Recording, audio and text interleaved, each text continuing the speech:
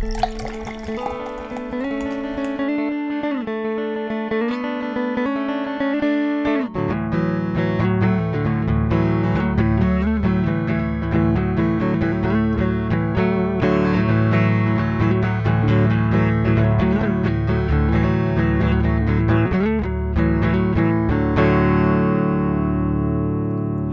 everyone, and welcome back to No Beer Left Behind. I am Brian.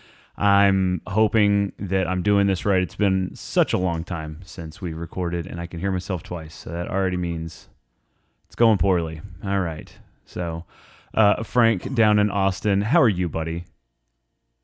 I'm doing well. I actually thought we should probably open this with, welcome to Hard Talk. I don't know what you said. Our episode consistency has been. I don't know what you said because that your shit went garbled in the middle of it, but I'm sure whatever it was disparaging to our frequency of posting. No, I was saying we should probably have opened this podcast by going, welcome to Hardcore Beer Talk. Oh, Jesus Christ. Yeah. Yeah. Like a Dan Carlin post more often than we do nowadays. We're going to break down the history of Pale Ale. Over the next 36 hours, you'll learn all there is to know. My God. Dude, he released his one episode for the year. Not too long ago, maybe about 6 weeks ago, I think. And this one was on American slavery. Yay! And oh my God! Just in time for Thanksgiving. Let's. Well, so let me quickly I want to open up. Give me just a second. I think it was like 6 weeks ago. Might have been even sooner. Let me just look. I mean, we don't have to give exact dates. He called it. But he called it. The reason I bring it up. Oh no, it was way long ago. It was in March. Oh my God! Do you know how calendars work? I think I just noticed it 6 weeks ago because when he posts it, it like pops up for a day, and then all the other podcasts like overrun it, right? Yeah. So I'm like, oh man, I wonder if he's posted this year, and then I go and find it, right? So the title of this one just really got me. It said Blitz Human Resources, the Atlantic Slave Trade. Oh my God. I don't know. It's pseudo disparaging, also like very efficiently naming a podcast. Yeah, you gotta look at the rest of the title before you fucking name it. Blitz. Yeah, I think the human resources part was just like, woo, okay. Any case, it's a 4-hour bonanza, a really good podcast. I mean, as all of his are. Then he goes, yeah, and I just want everybody to know about the hardcore history. Like, I guess he does like these short story version ones where it's like a lighter dive into some of these topics, and they are only like 2 hours. Oh, only. So that's good. Yeah. So yeah, I guess in honor of that, No Beer Left Behind is finally posting again. But we've had good reason not to. Willem had his kid. Yep. We've had several trips. Brian went to Disney, as you all well know. That was the topic of the last conversation. Yeah, I was gonna say we've casted since a lot of these milestones, but like shit happens, y'all. Like life. Yeah, it's just and it's we're into Christmas now, and like that all comes with a bunch of shit and decorating, and yeah, it's just like it's been busy, but we'll catch back up eventually. It's not a big deal. With all that being said, doing fantastic. I don't know if you guys are having the same thing, but like our second summer down here is quite nice. Yeah, it can kiss my ass. It has caused a fog to settle over Denton and the greater Lake Louisville area, and we were supposed to go out and look at Christmas lights tonight, do a little drive around, have some fun. Couldn't see shit. See anything. Could not see a goddamn thing. Yeah, so this wicked weather has, while it's been cool, warm, I guess. It was like 77 today. It was a good balmy 77 with no fucking wind and like 80% humidity. It was absolutely ridiculous. It is wreaking havoc on my sinuses, so I hate that. The weather is it's kicking my ass, honestly. Yeah. Well, I don't know. I think the thing that I hate most about it is that germinates the weeds early. So you get this like second round of yard work that sucks. And if you don't hit it right now, the spring is a goddamn nightmare. Yeah. So outside of that, it's been good though. And it's Christmas. Christmas is fantastic season. So no complaints on that. What are you drinking this evening, if you are drinking anything this evening? I am having a McConaughey's IPA. Okay, McConaughey's IPA. Yeah, love that. Just going with the consistent. Going with the consistent IPA. I did have a. Are you disassembling your microphone right now? Can you hear it? Yeah, a little bit. No, I accidentally popped one of the cords. I don't know what are these called. Little stop. Definitely stop touching it. Definitely stop touching it. Okay, I had to pop it back on, so I apologize. No, yeah, we. What was I gonna say? You were going. I had a. What was it the other day that I wanted to bring up? I'll think of it. I had a really good beer that I wanted to bring to the cast that I just now cannot remember the name of. I got to go look at what's on the taps at Los Olivos. But you went to San Diego recently. Oh, yes, that too. So this past weekend, we went to, what's the name of that brewery, Brian? Pure or Project? Mike Hess? Pure Project? Yeah. What did you think of it? Okay. Phenomenal. Yeah. Really, really, really good beer. Really nice brew house experience. I would prefer that they had better food. Because they just get food from like a pizza truck across the street, which I don't know. I'm kind of getting burned out on the whole Neapolitan pizza thing because it's easy and there's no reason for it to cost $20. So the beer was good. We didn't have any of the food. The beers that we had though, I had a hazy that was quite delicious. My wife had a double barrel aged stout that was very good. They had a couple of other things that I just had little tasters of. They have a good amber. Really, honestly, everything that I tasted was great. We spoke to some locals. Everybody said that's the best one. So yeah, good on them. That was very good beer. We also went to. Y'all went to Mike Hess, right? Mike Hess. Yeah. I was going to say Mick Haas. I don't know why. A little different. Yeah, we went to Mike Hess, and scenery way better than Pure Project. Pure Project is kind of like inland and up by the zoo. The Hess place is right on the shore, right on the ocean.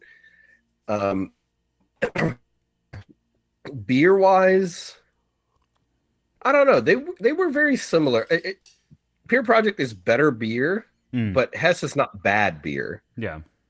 Right. Like I'd probably say like Pure Project is like at that pint house level where just probably just about everything they make is good. Yeah.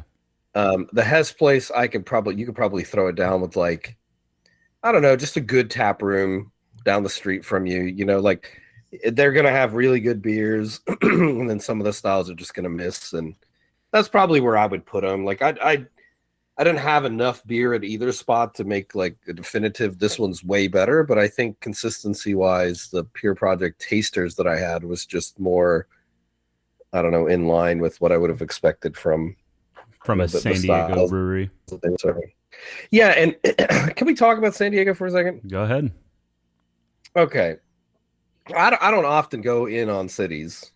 Unless it's San Antonio. Unless it's San Antonio. We will collectively go in on it. Yeah, yeah, that's the most overrated city in Texas. I would venture, and I don't say this lightly, San Diego might be the most disappointing city I've ever visited. Yikes. Hold on. Oh, yeah. I don't know if that was appropriate, but it works.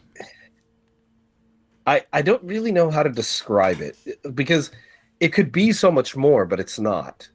Right? Like, so you arrive in San Diego, the airport's nice and small where you're like, okay, this is really efficient.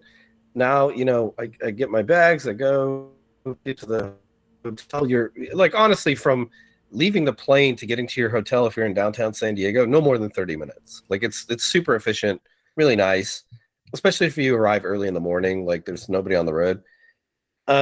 Really cool. But then you get there and you're like, everything is just like, it's a level of expensive cheap that is frustrating, because it's like, yeah, this isn't cheap, but it's also not the most expensive, but it's definitely more expensive than it should be for what it is. Does that make sense? Yeah. And it's so frustrating because everything in San Diego is like that. So, or everything we did, right? The zoo, $65 to get in. That was the only thing I felt was worth it. Yeah.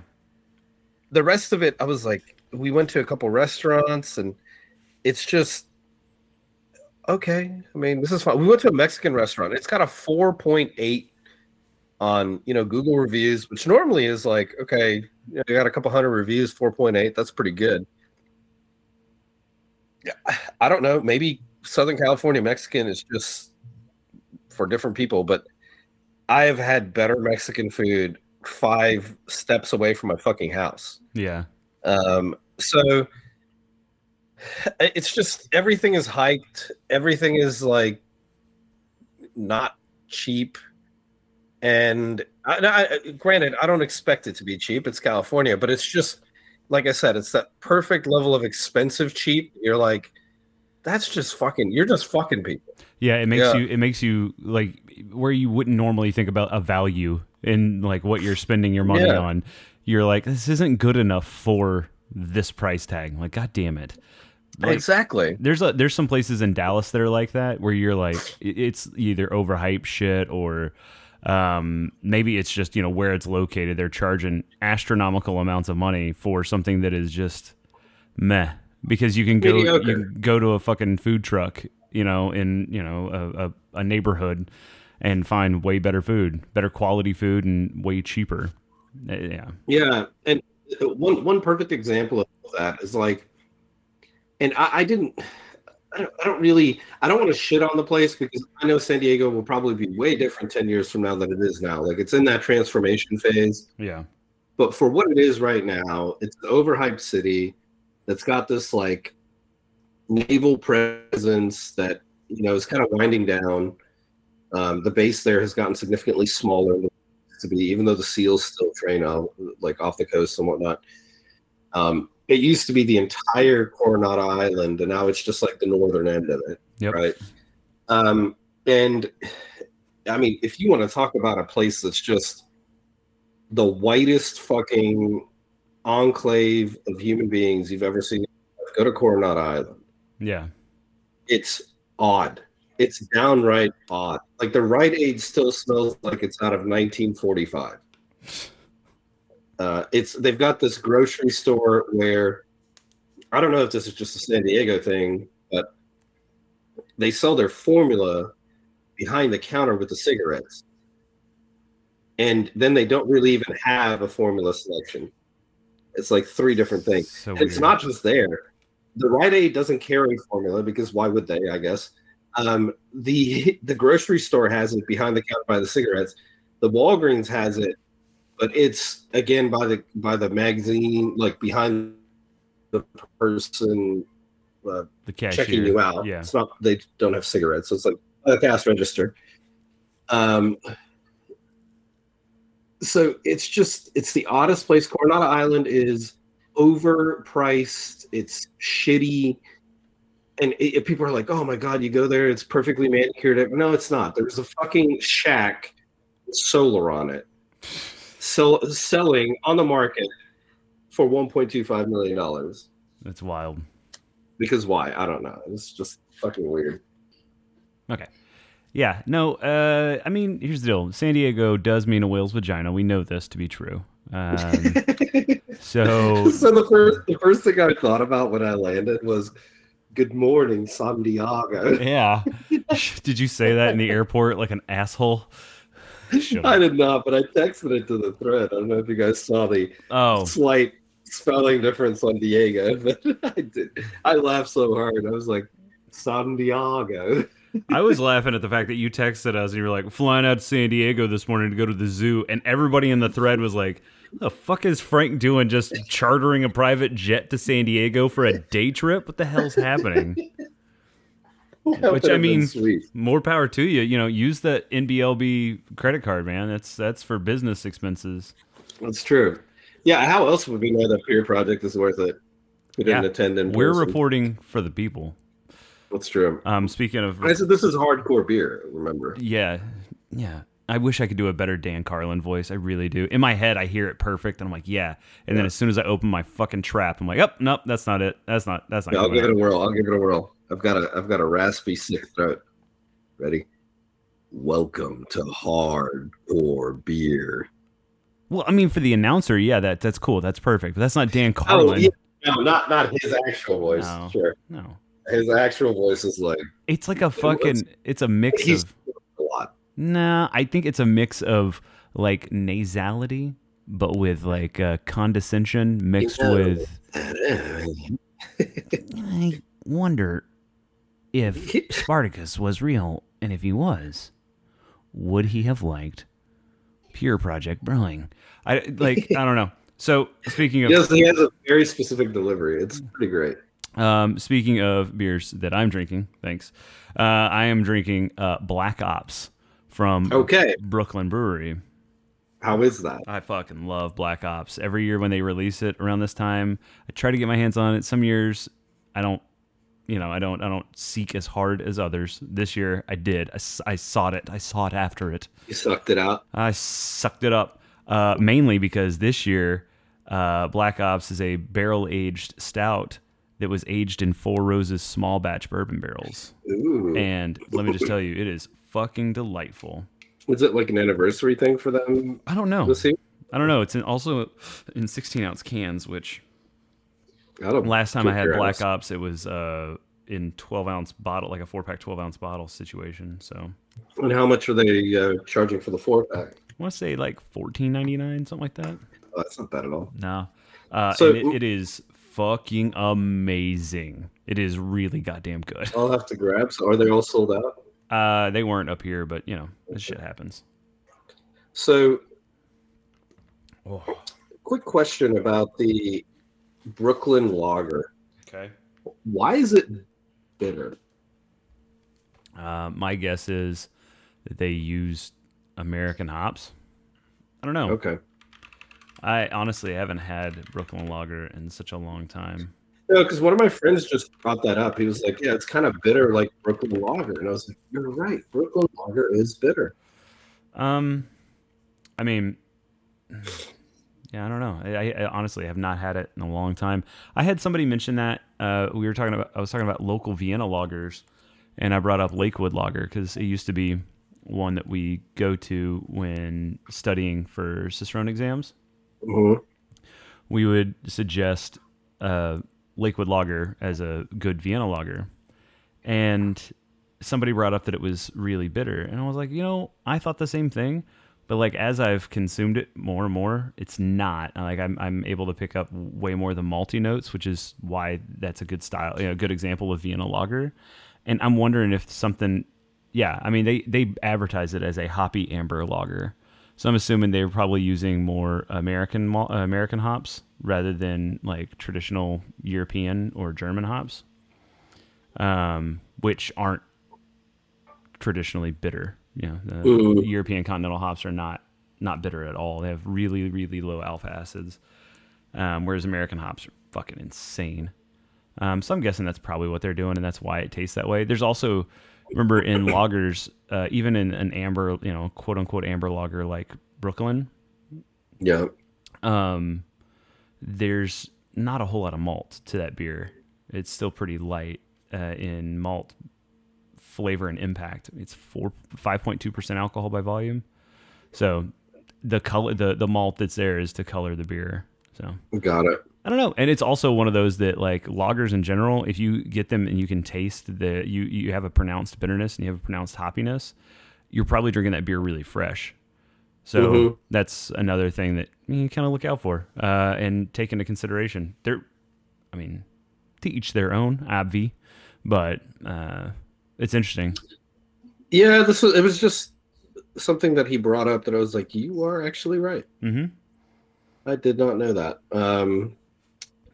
Okay, yeah, cool. I just happened to think about it, and oh, well, bring it up. So, should we dive into a little World Cup discussion here? I think we have to, right? We talked about it so much leading up to this World Cup. We talked about soccer in general. All right, so where do we start? I mean, I think what was just real quick go over the 3 predictions we had in our thread. Sure, let's go. That boy Troy predicted France to win the World Cup, to win it all. Sure. I filled out an entire ass bracket to display I showed my work, math class. I showed my work, how I got to my champion, who I predicted would be Brazil. Yeah. Frank, I still think they're going to win. Frank, who is your prediction? I just said I think Spain would show out. Mm-hmm. And then I think I did predict Belgium would disappoint significantly. Well, I mean, because anybody with eyes and has watched soccer, they're just too old. Yeah. I know I said that. I think that was maybe it. I see. I thought it was you had Spain. I just said I thought Spain would do well. Spain, by all accounts, should have done way fucking better than they ended up doing. Yes. But, did that hurt your butt a little bit yesterday? When they got knocked? I am a Spain fan. They're probably my favorite soccer team on the national team stage. There's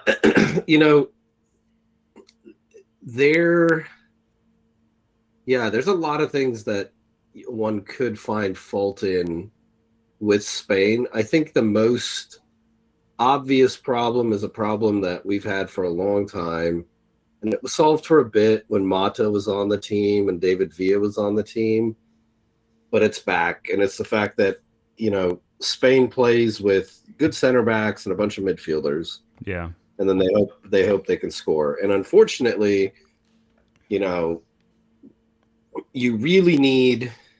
There's a couple things you need some version of a finisher, and they have young strikers, right? Ferran Torres, they've got Morata, they've got to some extent Danny Olmo, even though the dude's a fucking disaster.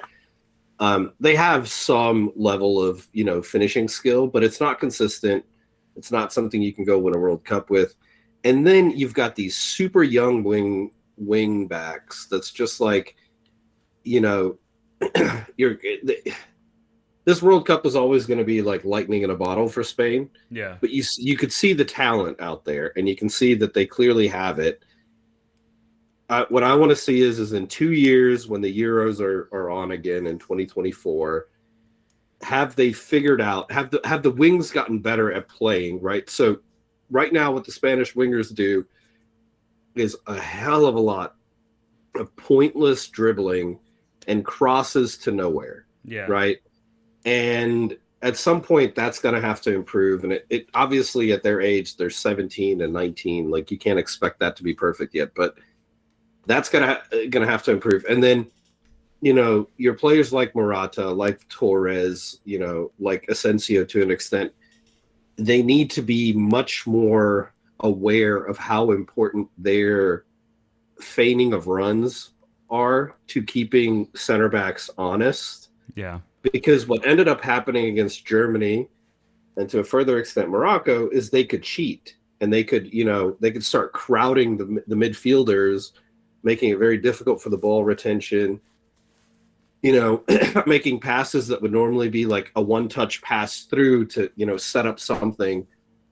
It would be a one-touch back because, they didn't have anywhere to go with the ball. So it's just spatial awareness needs to increase. I also think feigning runs need to be better. It's just there's a lot of like very tactical things that after Costa Rica just went to shit. Playing national games as a team will also help, especially for those young guys. Because that's one of the things that I saw with the U.S. national team is like early on when they were playing just fucking grudge matches against Mexico last summer for they literally played Mexico 3 times in a span of 8 months. Like, doesn't happen normally. You could see them get progressively better each time they played. And it was stuff like that. It was people feigning runs and like curving runs, so they stayed onside if they got a good breakaway. And then also like decent crosses were great. They were fantastic when they were playing, in 2021. This year, the World Cup, the U.S. team apparently forgot that once the ball goes outside, that people can run inside and wait for a pass, because there were just balls zipping over, like fucking just going right in front of goalies' faces with no one there on the backside. I think that's one of the just criminal things that Pulisic is to blame for. Is it's him and whoever plays that right wing position. I think it's McKinney. It's Weah. It's Weah. Most of the tournament. So as an attacker, you have a responsibility to be damn near level with the ball, right? And onside, obviously, onside's important. The number of times that you would see folks jogging to be in the box, as their whatever counterpart, whether it be the wing or a midfielder is making a run, it's insulting. Yeah. And Pulisic was a serial offender. Weah was a serial offender. Yes, they did have some really good chances. He scored a goal and whatnot. That's great. There could have been so many more very good opportunities had they done their job consistently. And Spain suffered from the same thing. I don't think people understand, unless you have a true number 9 or, a guy like Mbappe who can outsprint anybody. Yeah. You are reliant upon, creating chances, and creating those chances normally involves someone being at the receiving end of a pass in front of the goal. Yeah, I was gonna say, it takes a lot of discipline, which I feel like is not appreciated and like glorified. Not glorified. Appreciated is the right word, because not everybody has a Richarlison or a Mbappe or a Neymar. What I'm getting at is, like, at the club level, it's easy to get what would be considered like a trash goal if you're not in the exact right position. When you're playing, national teams, like the best of the best in countries, like, you can't fuck around and just kind of sloppily slide into position at a jog.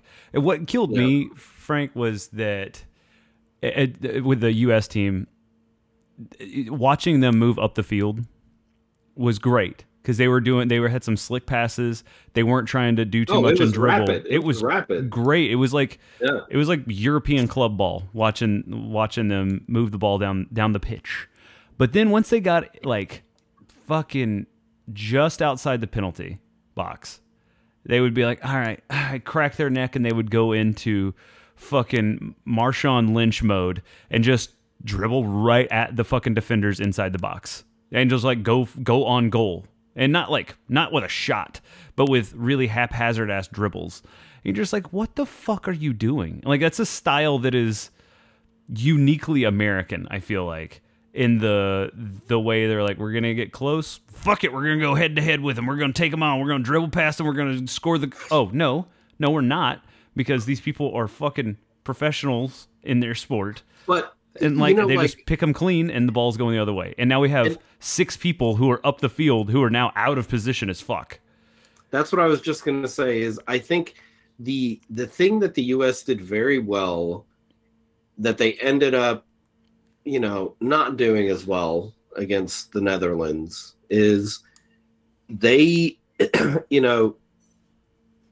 against pretty much everybody in the group. I'm not sure why England couldn't expose them for this, because I think the majority of my mind was like, why the fuck is Phil Foden not in this game right now? Right. Phil Foden would have destroyed the U.S. if he came into that game, because Serginho Dest was criminally far upfield. Yeah, he was out of position about 80% of that 90% of the game. Yeah, it was bad. And the way the U.S. played it was they brought, the wing on that side, which I think was McKinney, and then the wing back, which was Dest, they were playing off each other. Yeah. But you can do that up into a point, and normally that point is the top of the box. Mm-hmm. Dest would go to the end line. Yeah, they were swapping, which is what like Azpilicueta and Reece James do for Chelsea. Difference is both of them are fast as fuck. Mm-hmm. And have zero quit. Like, they can go 90 minutes playing that way. Serginho Dest didn't play 90 minutes the entire fucking tournament. He barely cleared 65 minutes majority of the games, which is not great. No, and it's also not his playing style, right? Like, he's already a weak defender. Yeah. Already. And now you're sending him to do this, like, 1-2 Which, cool. dance. If he can attack and make up for that lack of defense that he's about to provide. But he can't. But he can't because we have nobody in the fucking box because everybody's just standing around looking. Like, you got this? But also, if your strategy against the Netherlands is we're going to out-head them. Good fucking luck. Everyone is like 6 inches taller than every position. That was the thing. Like, so yeah, they're going to re-sign Berhalter and whatever. I think he gets far too much credit for a competent display, right? And not enough criticism for just ridiculously terrible tactics. You cannot tell me that playing a team like the Netherlands, like England, your best bet is crosses into the box. You cannot convince me of it. No, because you have fucking everybody in the like every center back for England outsizes our attacking four by at least 3 inches, and that's just straight. That's not athleticism, which every one of them is also way more athletic than our fucking front four. So that's the part where, and I can see why Canada got first qualifier out of this region, because the style that they play will beat teams like the U.S., like Mexico. Fuck it. They could have, on a good day, they could pretty much beat anybody. Yes, there's some components of it that a team that young and, certain players who aren't as skilled as they should be to be on, playing that system. Team. Yeah. There are parts of that system that can be exploited, but the thing that cannot be exploited is the speed that they built that team around, how honest they stayed. Now, obviously, against Switzerland, it was not the case. But if you look at the first two Canadian games and the last one they played, they had this ability to, keep their formation and keep width in the formation, where the U.S. had constantly collapsed on themselves. Yeah. Right? Like, people were in places they shouldn't be, especially in the box. In the box, it was the worst. So when you're playing that close to goal and you've got an attacker coming in, unless you are, essentially a striker, you don't need to be in the box. No. And you being there actually makes it easier to defend what you're doing here, right? The number of times, I mean, just go look at the games, go watch the tape.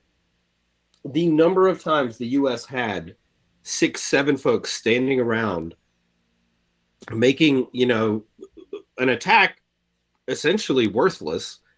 It's stuff like that. You're like, okay, I can understand it happening once or twice, but at some point the coach is the coach. Yeah. And you have to, exact some discipline in the fucking play, the style of play that's happening.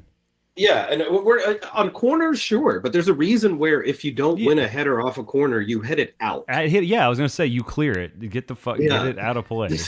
You're not going to go through 11 folks to score a goal. No. Right? Like, so that's the part about it that was very frustrating to watch. It's just the U.S. would get so close, to goal, and then in essence just fold in. The formation just folded. Yep.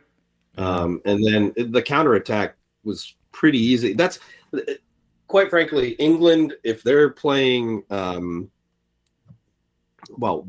they're playing on Saturday, if Phil Foden isn't on that pitch, I would I don't know, pitchforks in the streets is what I would be. Here's what I say about Phil Foden: second worst haircut in English Premier League soccer. Okay, second. Who's got the worst? Russ Barkley. Fucking the absolute worst. It's the same haircut. It's just. But you don't like. I mean, Richarlison has had some of those Brazilian haircuts that are fucking questionable at best. Yeah, I was gonna say. I think he even did a throwback to like 2002 Ronaldo, where he just had that tuft of hair right in the middle of his forehead. He did. So bad. So wait, one so second. bad. Okay, before we go too far into the Phil Foden talk, just because you brought that up, there's a video of this dad.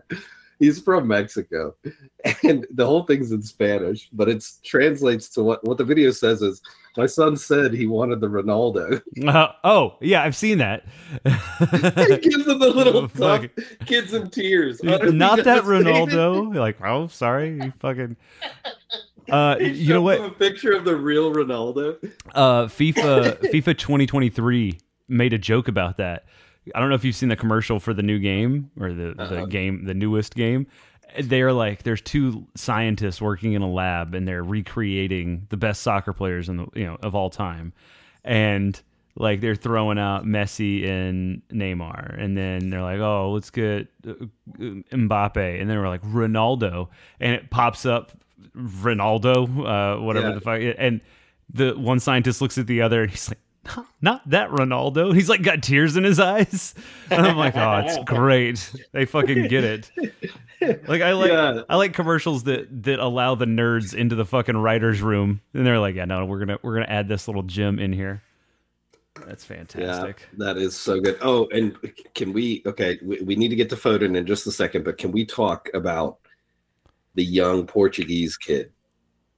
Scored the hat trick yesterday. Oh, I didn't even see that, man. I was out of sublime, dude. This kid he's only played 30 minutes of international soccer, started the game, scored a hat trick. Holy shit. Yeah, stupidly good. Okay, let's get to Phil Foden. I don't like Phil Foden. I also don't like the fact that he plays for Man City. That fucking bums me out. Hold on, you don't like him, but you can respect how good he is. Yeah, but I mean, and you can respect the fact that he would have completely changed the game versus the U.S. That U.S. England game was weird as shit in general. I felt like it was a weird ass sparring match between two people who didn't want to actually throw punches. Like, but that's my point. Like, what I'm getting at is I don't think if anybody else had been in there, it would have made a damn bit of difference, because there were some moves being made by both teams that were very much like, whoa, we're not gonna hit the brake. We're not gonna hit the gas right now. We're not hitting the gas. We're not doing that. Yeah. And it was just weird. I don't think one player added would have made a huge difference. Like he would have definitely pushed the U.S. players out of position just by the way he plays. But like then again, Raheem Sterling didn't do shit in that game. No, but he was. I don't understand. Okay, so this is where the coach comes in again. Yeah. If you see the wingback push as far up as Dest, right? Yeah. You don't need two players to defend that far upfield. So Raheem Sterling's out there hanging He's just pretty much alone. Yeah. And you've got to tell your midfielders, as soon as you get this ball, pivot and go. Just throw it. Just kick the shit out of it, and he'll catch it somewhere. Downfield so he can catch up to it. I could not believe how slow England was on the counter, knowing that both sides of the American attack, the wings were pushing all the way to the line at some points. Like it made no sense. I don't know, what they're going to do versus France, because France is not going to do that. Fuck no, they're not. But Kyle Walker is going to be pulled up by Mbappe every single time downfield. And going to be frustrated beyond fucking 100%. Words, because Kyle Walker is not that fucking good. And he's not that smart. No, he's not. He will get baited into getting real pissed off and catching all kinds of fucking cards. He will get cards if he that is the one thing. And honestly, like, I hate France. I don't enjoy Mbappe. I think he is a little crybaby bitch. He's a very good soccer player, but go read, just if you would like, go read his trip through the French academies. and how much just nagging and complaining his parents did on his behalf for him to get playing time, how mean they were to other parents and other kids. The dude's been coddled his whole life. He is a very good soccer player. Don't get me wrong. Yeah. I just don't like that. I have a problem with it. I think he's a trash human being, but outside of that, I have a problem with most Liga 1 players. Like, I feel like their majority of them are trash and to get coddled because there's fucking one good team in the French club league. So like, what are we even doing here? But I will say this. His shots that he's pulled off, like his goals that he's pulled off it's been crazy. In this World Cup have been fucking eye-opening because I don't watch Liga 1. I don't watch it because like the only reason I would watch it is to watch Messi play. And honestly, after watching one or two games, you're like, okay, well, fucking PSG is going to win. It's just by how many goddamn goals. This isn't really fun.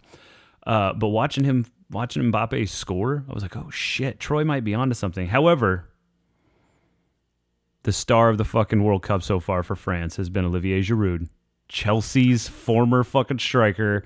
Goddamn best haircut in soccer. So we went from Phil Foden worst haircut to Olivier Giroud best haircut in soccer. That's what I do now. I grade hairdos.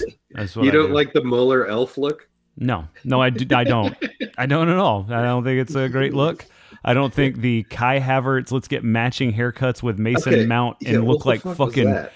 Dude, they look like straight up concentration camp survivors. Havertz looked like he just stepped out of like Dracula. I was going to say Dracula. I wasn't going to say, but yeah. Creepy as hell. It was bad. First off, Havertz, eat a hamburger, my guy. Dude, you are like, he was looking crazy skinny. Again, huge mistake by what's it, Hansi Fickle not starting him. But you know what? I get it. I understand why he didn't do it. Yep. But at this point, okay. So this is a point I was going to try to make earlier, and I just forgot. World soccer is it's a switchover. This World Cup is a switchover. Spain was smart. Knowing they didn't have the talent to beat Brazil or France, they brought the young kids. Yep, that was a very smart thing to do. U.S. did the same thing. The Netherlands did not. They're going to pay for that the next World Cup. Okay, Frankie De Jong is the youngest player there. He's 23. Everybody else is old, and then they've got. He's not the youngest. That striker there is the Gepko. But everybody else is pretty much in their 30s. Croatia, same thing. I don't think Croatia had a whole lot of choice. I feel like they put... No, they don't. They've got a smaller team to select from. Germany, huge mistake. Yeah. Huge mistake. You don't need to bring Mueller back. You don't need to bring Neuer. Bring young kids. You are not good enough to win the World Cup. Why are you bringing Thomas Mueller for his farewell ceremony? It's fucking Elton John tour. Yeah, it just doesn't make sense. So, well, I think there are some folks here in charge of these, federations that are going to look back and see a very, very big missed opportunity. Because yes, while this World Cup has been exciting, it's been exciting because there's really been two reasons. Either there's parity because the teams are young, or the old teams are so fucking bad that they're losing to young people. And it's wild to see it happen. I will say this. I think that this World Cup is the emergence of style of play versus just formation and raw talent. Because best example, watch Japan play anybody this World Cup. It's literally I think you were joking when you said it. It's like they're doing meth in the locker room at halftime. But really what it is like old school, Bushido and Pride, fighting championship fans will know, there is and anybody who's watched Thai boxing, there is a pace that Japanese in particular martial arts takes, and obviously Thai martial arts take, which is a build up. They build, and you'll see it in Thai boxing. There'll be somebody literally playing a drum at a slow beat in the first round. Until second, third rounds when the pace picks up and it's fucking frantic at that point. Japanese MMA does the same thing where they build. And it's not for the same reasons because Thai boxing builds so that they can get bets in for the first round, and then the second, third round are where the actual action happens. So the first round's really betting. Anyway, Pride and Japanese MMA in general, they do pacing. So they do like a 10-minute first round and then 2 5-minute second and third rounds, which is different from American mixed martial arts. But it's because like they put emphasis on like the ability to finish. And like if you don't pace yourself in that first 10-minute round, you're not going to fucking finish the fight. And if you're in a good enough condition, you can drag your opponent deep into exhaustion so that you can finish in those second and third rounds. And which is exactly what Japan did. They're like, oh, cool, we'll just keep Germany close. And then at like 55, 60 minutes into the match, they just fucking turned it up. And Germany couldn't fucking hang with them because they have a bunch of old heads in like playing. They can't keep up with them. And you saw like who is Germany's best defender who was literally standing on his head, like covering like three quarters of the field. When they took him off the pitch, what was that dude's name? Regardless, when they took him off the pitch, he was one of the younger players. You know, definitely not the seniorest player. He was gassed. He was done. But it's because he's having to cover so much ground, and the Japan team was just like fucking trotting. No, it's Rudiger. No, it wasn't Rudiger. Rudiger was gassed, but he wasn't. He doesn't play the field like the guy that you were talking about. Okay. Rudiger was getting frustrated as shit, and that's hilarious when he gets frustrated because he starts making dumb fouls, just dumb fouls. I'm surprised he didn't get a fucking red card in that game. Was it Kimmich? No. I'll look it up. But Sewell or no, Rom? Sewell. Those are the only ones. No, I'll look it up. Gnabry, maybe. Yes, Gnabry. Oh yeah, he's fantastic player. So I think the switchover is this World Cup. Next World Cup's going to be very competitive, but the skill level is going to be much higher. Yeah. And by that point, you know, Neymar is going to be old. Brazil's essentially going to be, Casemiro is going to be old too. So they're going to be Vinicius, Richarlison. You know, they're going to have their young guns in there. Spain will be better and young. Gundogan. That's the fucking Gundogan. Yeah. Yeah. So I think you're right, though. I mean, formations and style of play will, you know, it will still matter. But I think what you're seeing is, and this is one thing that Spain is going to have to evaluate to some extent. And it's not that possession football is going away. It's that, you know, and I think Lucho has said this a couple times, and a lot of people have reiterated this, but if possession without a purpose doesn't, you know, get you anywhere. And when you saw Spain possess the ball, and again, I want to reiterate, the game against Costa Rica is the reason the system works, right? Like it becomes so overwhelming to a team if you put 1 or 2 goals past their goalie that they start to have to chase the game. That is the purpose behind, you know, what Spain plays. Now, if you park the bus against them, it is Spain's, you know, job to get past it. And they have, as of yet, been able to figure out, you know, how to skill up their players enough to do that. And then they've lost on penalties, or, you know, they've gotten hit with a counter goal. Spain has rarely, if ever, go look back, you know, since 2010, go look back since they won the World Cup, how often Spain has lost and by what margin. 99% of the time, it's a 1-goal margin. Yeah, or on penalties, which is... Or on penalties. Might as well... And at that level, honestly, penalty, when it goes to shootout, you're fucking... It's a coin toss. Absolutely. So I think I would be careful to say that, you know,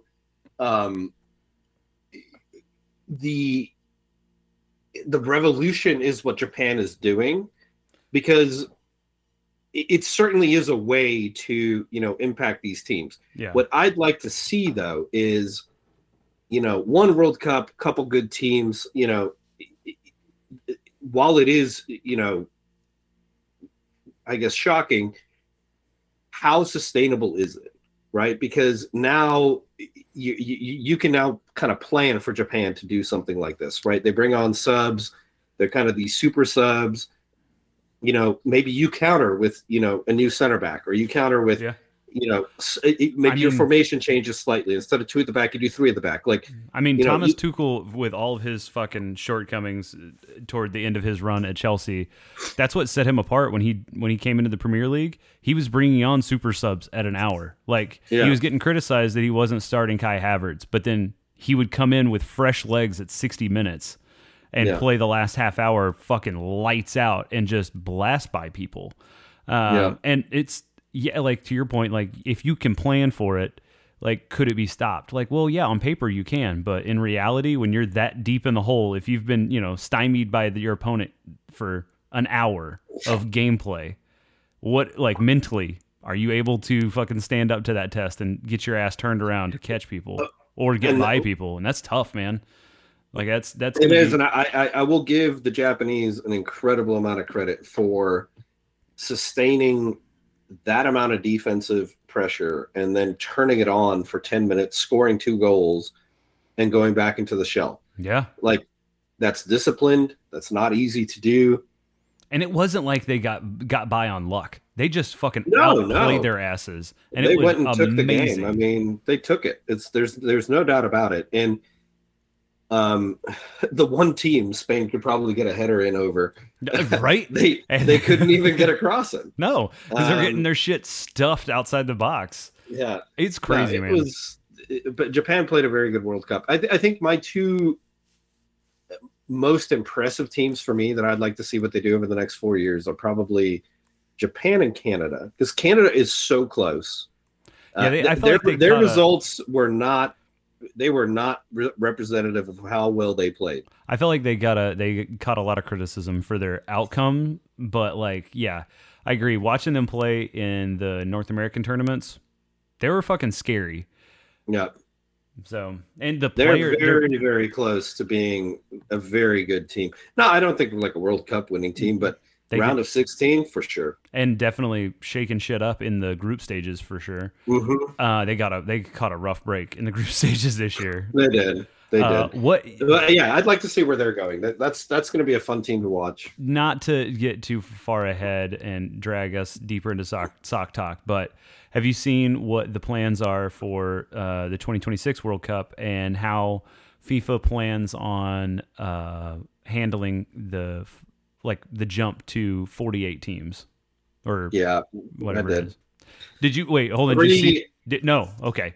So that is before today. Today they announced they're going to kill the idea of 16 groups of 3 teams. Yes, 16 groups of 3. Thank the Lord. Yeah, because they were like, wait a second, that means that teams could just collude and keep the 3rd team out. Like, yeah.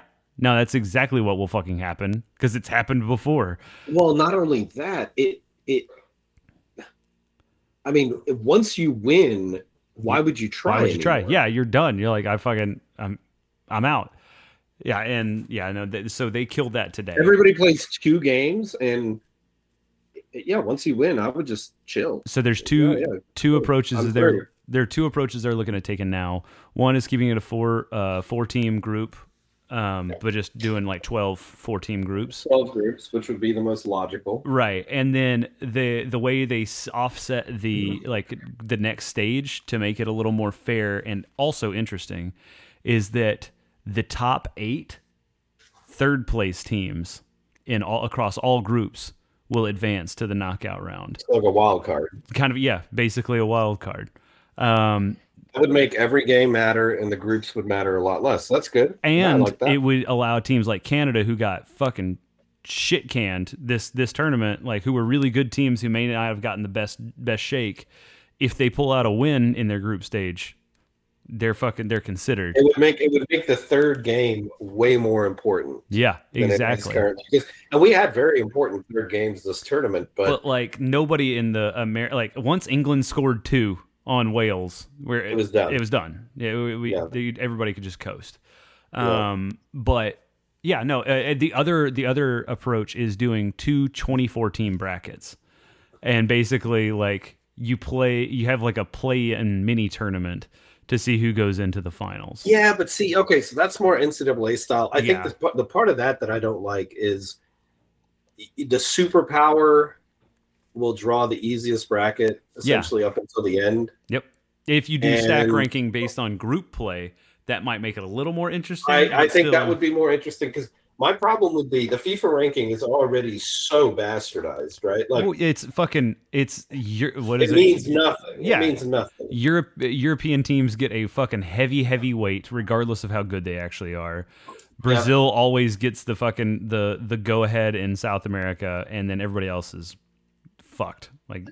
So yeah, I mean, just look at how poorly Belgium played. Everybody knew they were not the number 2 team in the world. Anybody who's watched football, absolutely. And then it's seen that, goddamn, De Bruyne is on his own. You're having to, you and fucking 55-year-old Courtois are on your own. You got to carry the team. I don't understand how the Hazard brothers aren't going to help you. Does he have another citizenship that he could go claim? I don't know, man. He's nice. I feel like he's a nice enough person that other countries just be like, come on, Kevin. He's from Flanders. Yeah. Oh, he's Belgian through and through.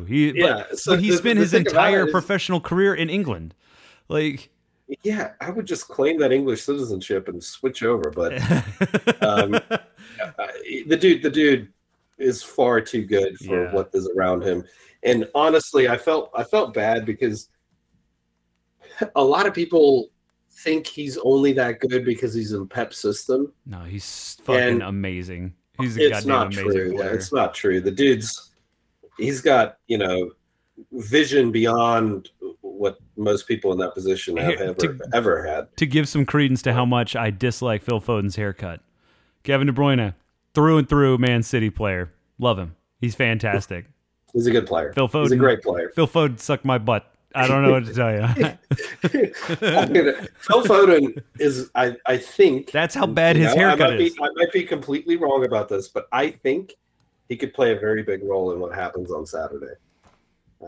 It would be fucking mind-boggling. He's the kind of guy you throw on to shake shit up. That's what his role is at Man City. Here's what I'll say.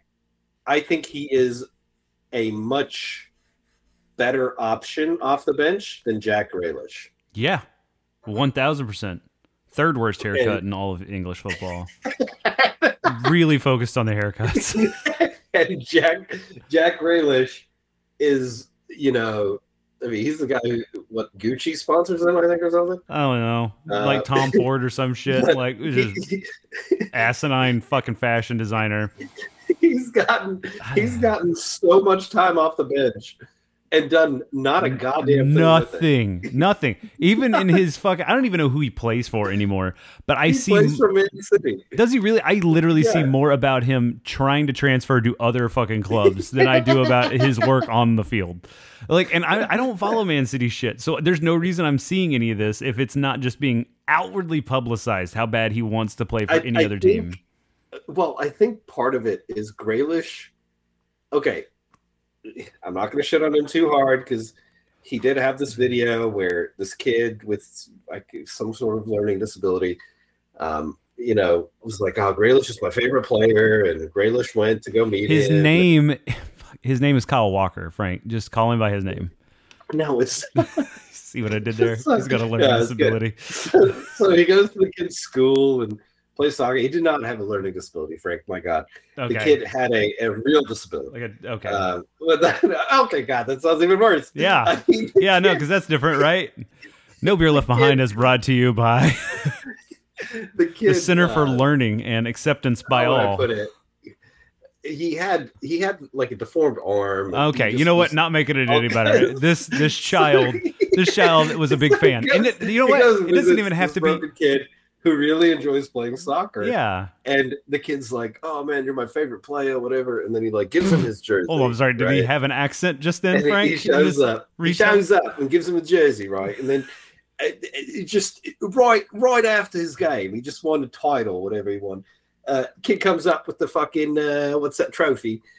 Comes, sits next to Jack, and he goes, "Hey Jack, next time you score, can you do a little dance for me?" And Jack goes, "Hey mate, sure thing. What dance?" Then the dude gets up and he does this little like fucking squeegee. He's doing the wave. He's doing the SpongeBob dance. Yeah. So he does the little SpongeBob dance.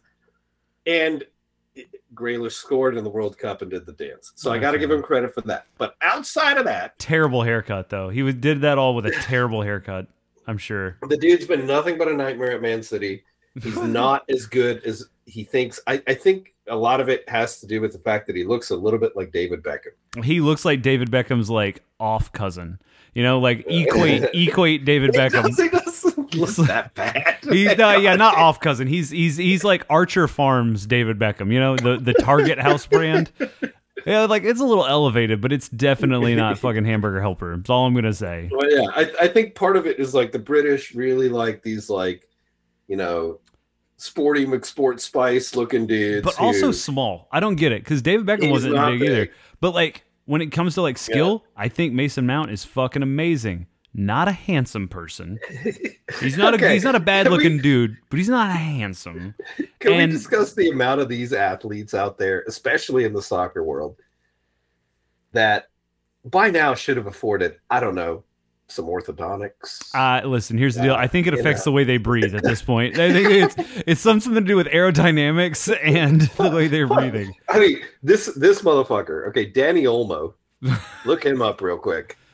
Tell me that dude can't get a jaw replacement tomorrow and look like fucking 1,000,000 times better.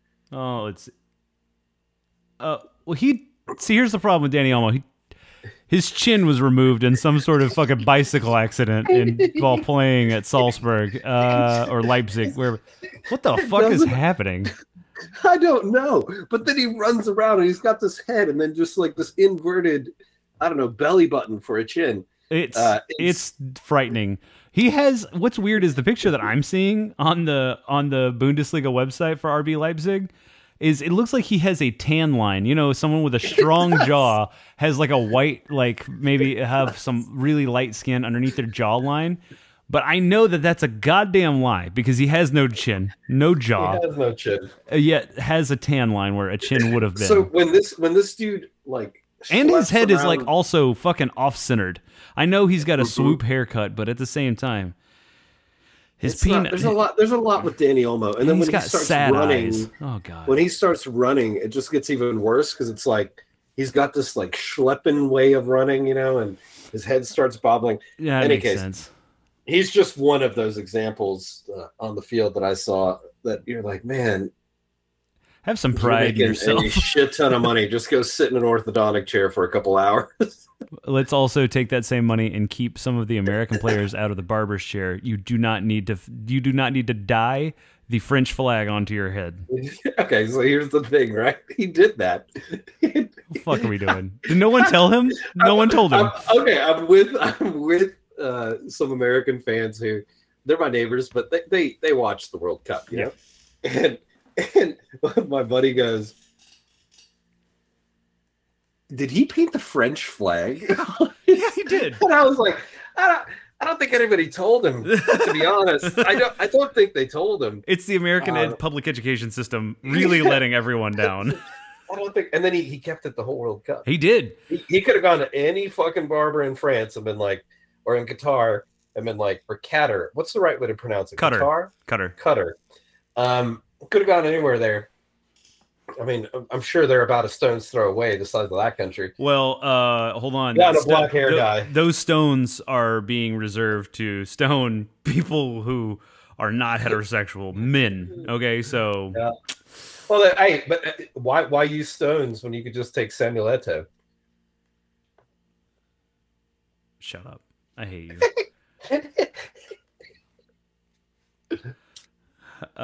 Yeah. No. You didn't see him kicking the head of the Algerian fan who was pestering him? Yes, I did. Yeah, outside the stadium. Yeah, fucking idiot.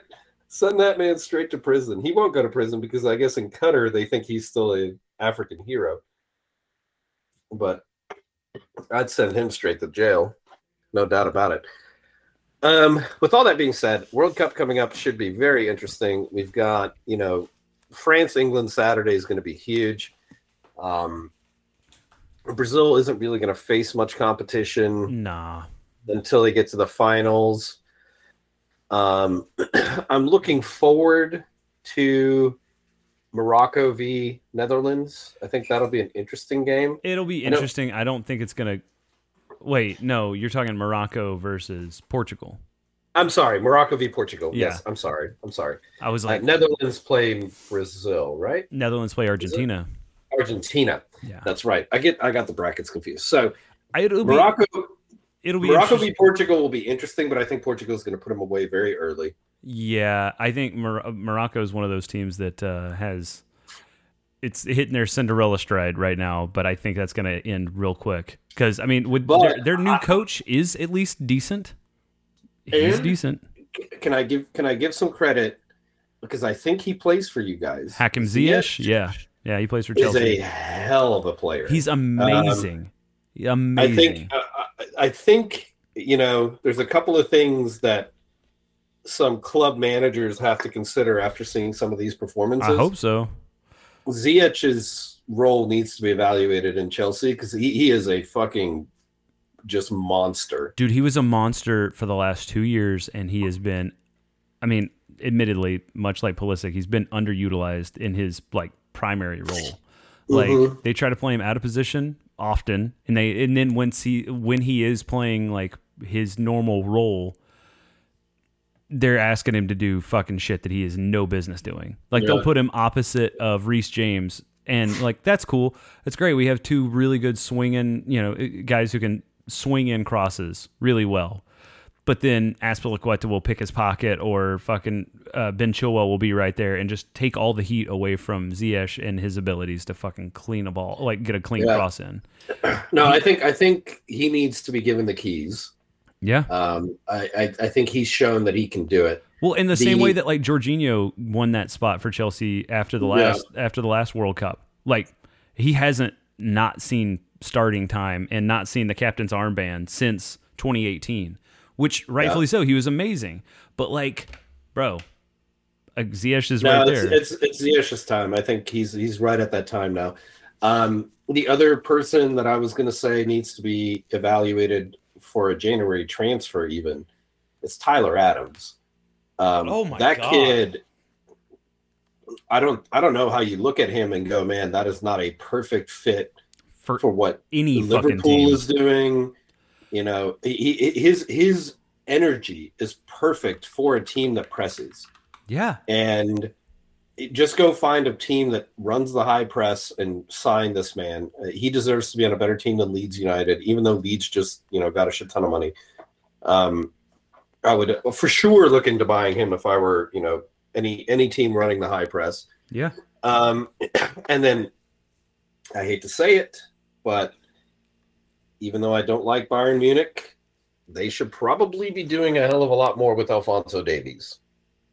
Well, I mean, what more can you do besides win the fucking Bundesliga every single year? No, I mean he needs to be given a much more free floating role.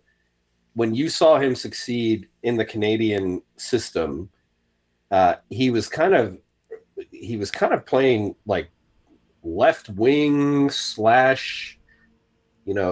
central midfield. Yeah. And I think what he has that Bayern Munich, needs more of, Musiala definitely has it, is that sort of that vision in the final third. You need to figure out how to get those two to work together and unlock that potential, because they're going to be very important to Bayern Munich's future. And I think they both proved Musiala was amazing, obviously, but I think they both proved that, they could be given the freedom to kind of, to float around a little bit. And, as we're talking about this, like, Frank, you and I have been through 4 World Cups now, 3 World Cups, 3 that I know of, because we really started I really started watching with you in 2010. And that's how also I can know that it's a 4-year anniversary for me and my wife, because at our wedding, we had Vuvuzela apps on our phone, our brand new iPhone 3Gs and shit. So anyway, so we've been through some World Cups. This one obviously being the first one that's like mid-season World Cup. Yeah, it's an odd one. I can tell you, this kind of makes things way more exciting for me, being that like we're on like an all-star break. Like this is like essentially an all-star break for club soccer across the world. Like it doesn't matter because right now MLS season is wrapped. Like they don't really play this time of year. But like fucking European, especially Premier League. I don't know too much about Liga 1 or La Liga or Bundesliga, but like Premier League, December is the fucking month. Like it's moving month. It's moving month, and it's the fucking Christmas like corridor where teams will play like 6 or 7 times in the month of December. All league. Well, yeah, because everybody's got vacation. It's It's fucking cool. Like you literally during Christmas week, you have 7 days of Premier League soccer, and it's goddamn killer matches. You have giant rivals all the time, like playing each day, and it's awesome to watch. But like now that this is breaking it up, this is awesome to see the best of the best playing right before the best of the best are set to play each other in their respective clubs. It's fucking. I will say this World Cup mid break in December is fucking sick. I'll almost like to see more of this. I would like to see this more too. I think the benefit of it being mid-season, you do get the break. The other thing that I think is a little bit underappreciated is you see teams. The reason Saudi Arabia won their first game, right, is they essentially took their top flight team from their league and just put it on the national team. And that's what Qatar did as well. They took a fucking 8, or they haven't played since September. Oh my god! And they fucking and it showed. It showed. But at the same time, can we quickly just discuss, because I think I brought up a fair point. It didn't get much play in the thread, but you should have at least qualified for a World Cup independently before you get to bid to host one. I mean, yeah. Everybody gave South Africa such a hard time about that when they were the first host country to not qualify for knockout play. But I feel like it went under... Oh, we got damn close. We got damn close. 1. 2, it's under... Like, people did not appreciate the fact that South Africa didn't have to build infrastructure to support a fucking World Cup from scratch. Y'all already had rugby host sites that were far large enough to cover, to support a fucking World Cup. So we built, I think, 3 stadiums. And that was just upgrading existing ones or making like a national stadium to where y'all will play there forever.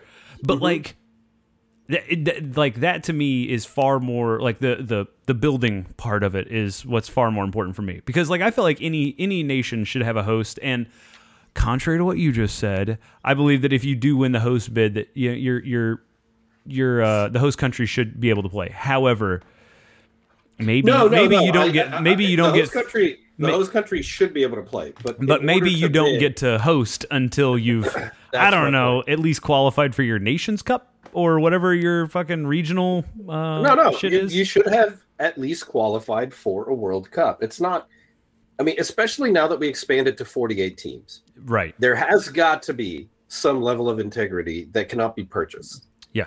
And I think the easiest way to do it is to say, hey, if you've never qualified for this tournament, and don't have more than, as long as you have more than 5 stadiums, like, yeah, in your fucking entire nation. I don't know. I think there's some integrity that definitely needs to be built into it. I know the U.S. is hosting the Rugby World Cup in 2026. That's cool. Well, they'll use a lot of the fucking... Wait, hold on. 2026 is Rugby World Cup and Soccer World Cup same year? Normally we're in the same year, yeah. So it's 2018 was the last one, 2020. So the rugby, because this World Cup is off cycle, the Rugby World Cup this year is 2023. Okay. Is it? No, we're a year after. We're a year after. Yeah, I was gonna say I thought y'all were odd years. 2027. Yeah, 2027. So y'all, is the U.S. Rugby World Cup. Yeah. Okay. That'll be like, are they doing the whole North American World Cup where they have Mexico and Canada involved? No, it's all in the U.S. And I think I've never seen a Mexican rugby team, so I assume that I probably wouldn't be competing. They have a sevens team that's pretty good, but they do not have a good rugby union team. I do like a good sevens. Sevens match. It's like NFL Blitz. It's fucking great. It's absolute chaos. Yeah, so 2027 will be good because I'll be at a lot of those games. And it's just I don't are those played in the summer or are those played in fall, spring? It's in the fall. Okay. I don't know when they're going to play it here. It's either spring or fall. So they try to line it up with either the Southern Hemisphere calendar. I'm guessing what they're going to do is line this up with the Northern. And if they line it up with the Northern, it'll be January, February. Okay. Or February, March. I don't think they've decided yet, but that'll be a fun World Cup. I think what I like and what I'm seeing now in the U.S. when World Cups happen is that people actually care about it. Mm-hmm. And it's slowly becoming a thing. And, while the history of people caring about World Cups in this country is maybe a decade and a bit old, I hope to see it grow because there are so many of these things that, there's a cricket World Cup, there's a rugby World Cup, there's a, soccer World Cup. In most of these countries that they care about the soccer World Cup, they care about one of the other two. Yeah. And the U.S., everybody's now caring about the soccer one. I'm hoping I see some, more broadcast of the U.S. national rugby team leading into 2027 because it's equally as exciting. Dude, it's equally as good. I can't remember what tournament I watched. It was like, I don't know, the one with fucking England versus the world or Ireland versus the world, where the fuck it was, where it seemed like everybody was playing one of those two nations rugby last year or year before last. Oh, it's the British and Irish Lions tour. Yeah. Where they basically, and it was televised or streamed on ESPN. Yeah. That was fun as shit to watch because I hadn't seen too many outside of the Olympics, I guess. Were the only major rugby events that I've seen in the last 8 years. And it was fun as shit to watch. Loved watching that shit. I think, I don't know. I hope that the North American World Cup of soccer goes off well, and I hope it is a fucking, I don't know. I'm with you. I feel like, yeah, the last 10 years have been nice to gain traction for world soccer in the United States. I'm not as hopeful as you. I feel like that it's picked up as much. I feel like we're you and I in particular are kind of in an echo chamber, if you will, for people who are like, oh yeah, I like soccer, and they're like, they may say that because they know you and I like soccer. But as we saw with Matt Turner, the U.S. goalkeeper, he watched a World Cup match in 2014 or 2010, and was a fucking baseball prospect, legit prospect for playing collegiate ball, and was like, nah, fuck it, I want to go play soccer. And that is a 1-to-1 comparison to skill set in baseball that can translate directly over to soccer as being a goalkeeper. Oh, he was like a catcher? I think he was first base or third base, one of the two. Yeah, but one of the active positions. Active positions where you're stretching, you're fucking using hand-eye coordination like a mother. And to be honest, one of the best goalkeepers I've seen for the men's national team. He did great. I think his reactions towards the defense.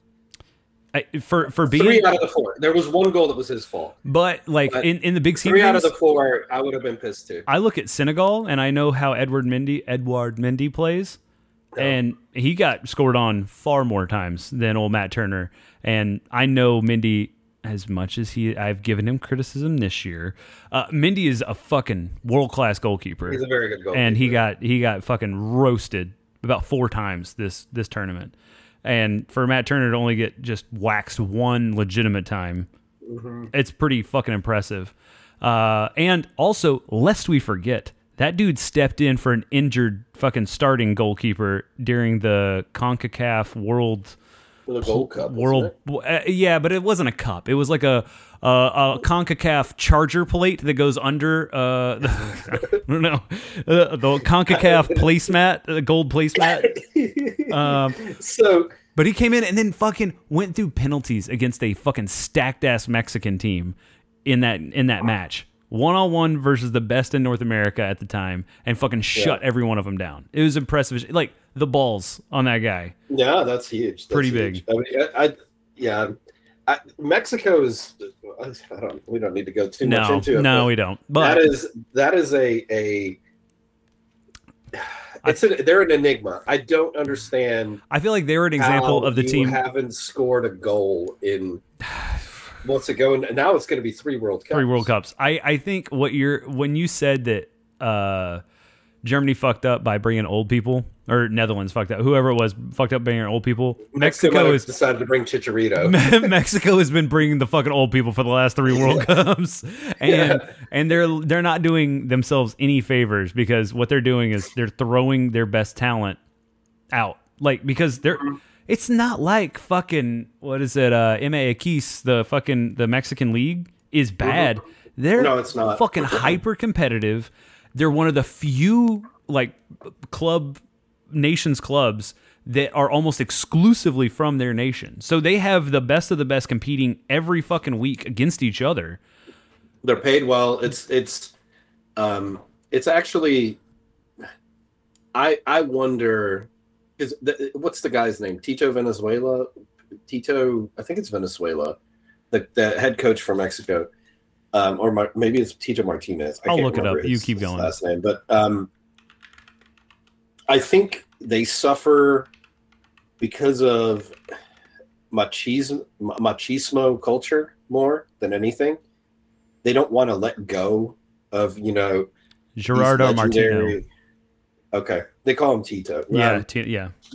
But he has a specific playing style that doesn't lend itself well to consistent results, and quite frankly, very similar to what Spain faces at the moment. It doesn't lend itself well to scoring goals when you don't have strikers. So he picks his team, and there's not a goddamn striker on the team. And Chicharito would have been fine playing, 30 minutes as a super sub, kind of like, Ronaldo. Yep. Chicharito is 36, something like that. Could have been here at the World Cup. Probably would have scored a fucking goal. At least one. What's wild? Yeah. So the number of sitters that Mexico missed was it's astounding. It was so bad. His nickname, by the way, Tata, which is fucking hilarious. Tata. Tito, yeah. And he's not even Mexican. He's Argentine. He's an Argentine professional football manager. He's the guy that Messi drove off. Yeah. Messi was sick of him. Well, I wonder why. Messi wouldn't come back to the Argentine national team. Remember when he quit the national team like 3 years ago? Which is what Hakim Ziyech did earlier this year. Yeah. It was to get that coach out. Yep. So he quit that team, then Tata moved on, and I guess went on to coach Mexico for some fucking reason. Let's say the Mexican national team has not made the best decisions over the last.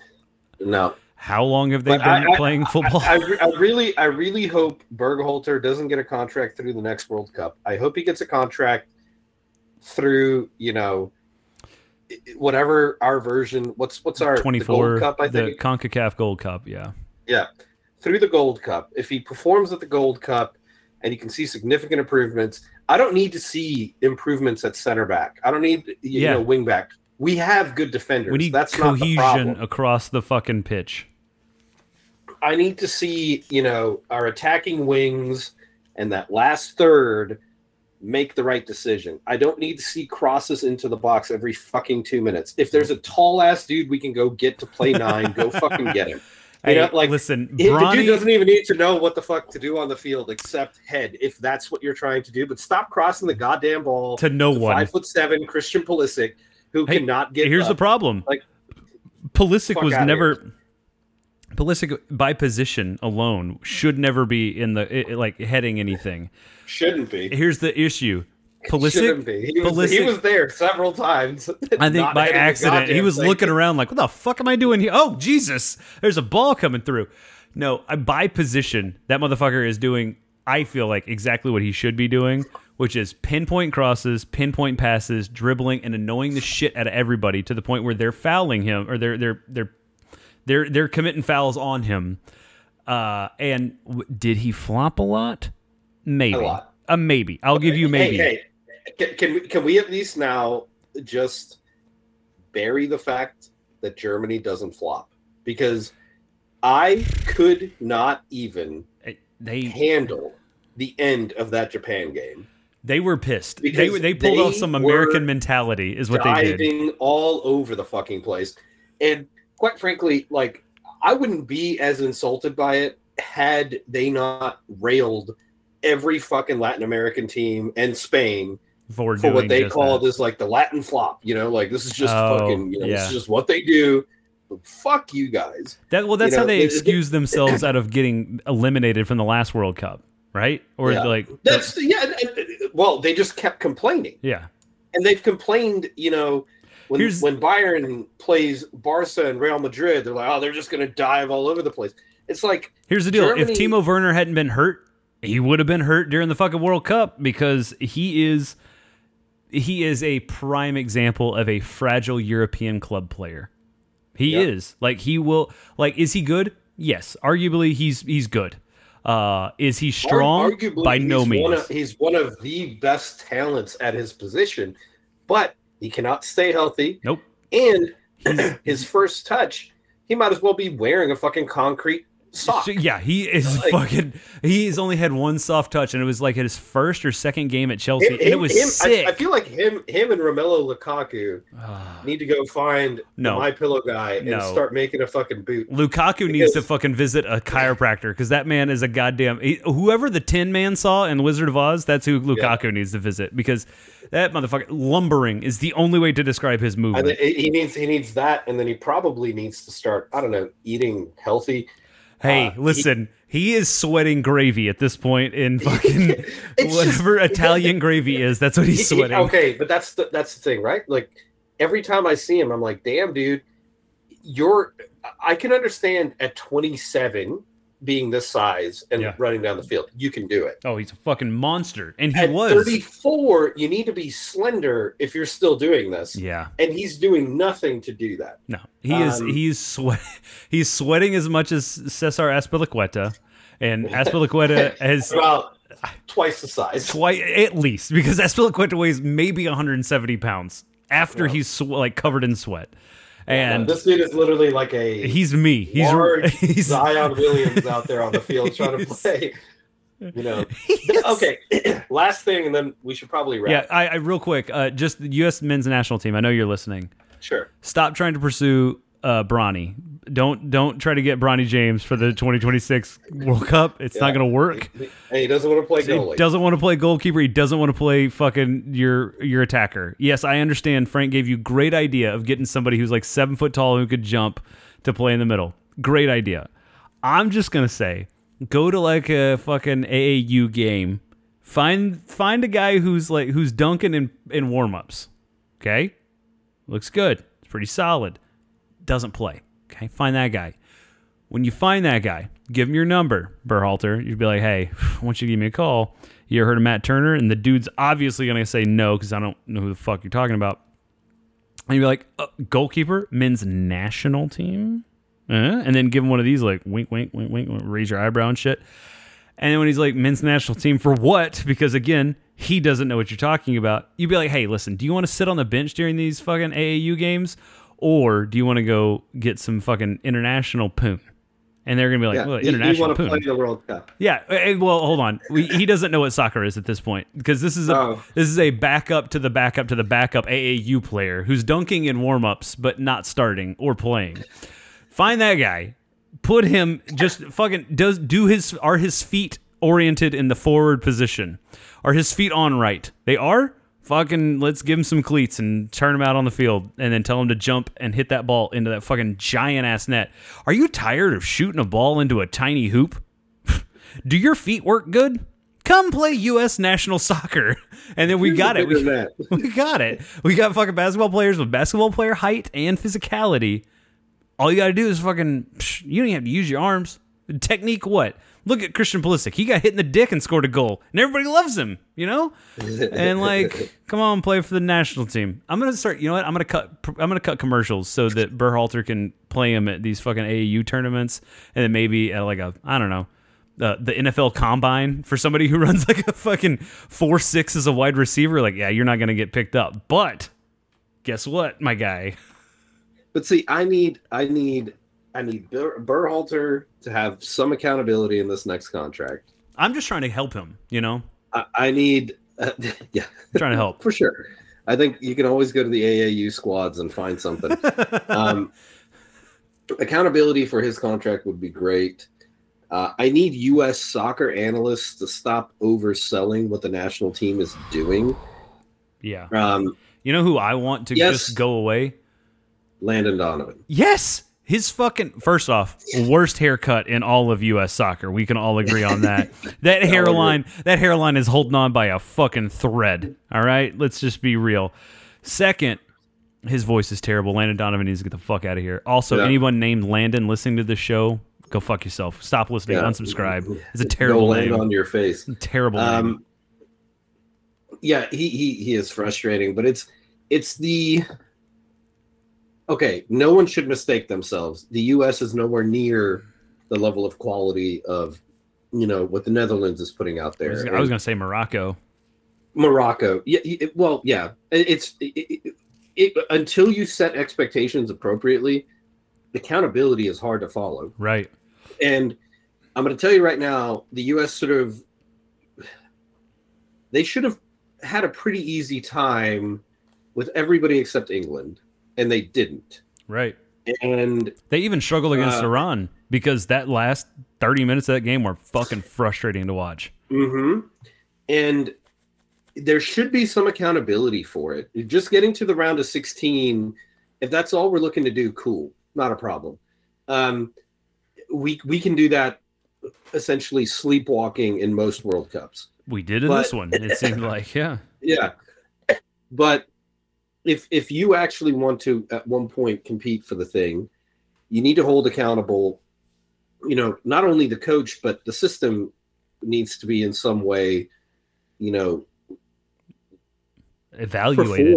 It needs to be evaluated, but it needs to perform. Like you need to be sure that, you know, the academy players are being taught, you know, appropriately how to fit into what the U.S. team is trying to do. And that's how all of this works worldwide, right? The French academies and, you know, at lower level of the French national teams, they play the style that they want the national team to play.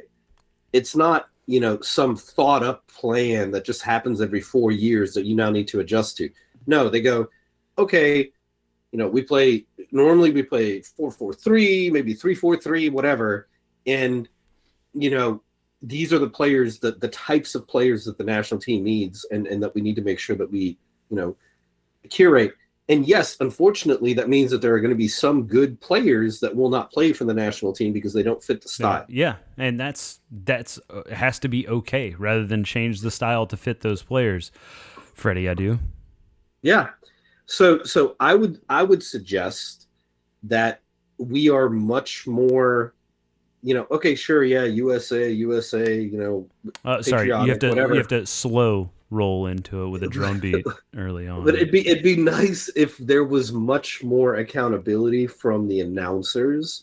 Yeah, it's almost accountability to the education of what is happening. Correct. The education of the viewer, I should say. Yeah. Because it's not just about the U.S. team being out there and playing soccer. If that's all it is, then this is the peak of U.S. soccer, and you just have to live with it. We should be happy with it.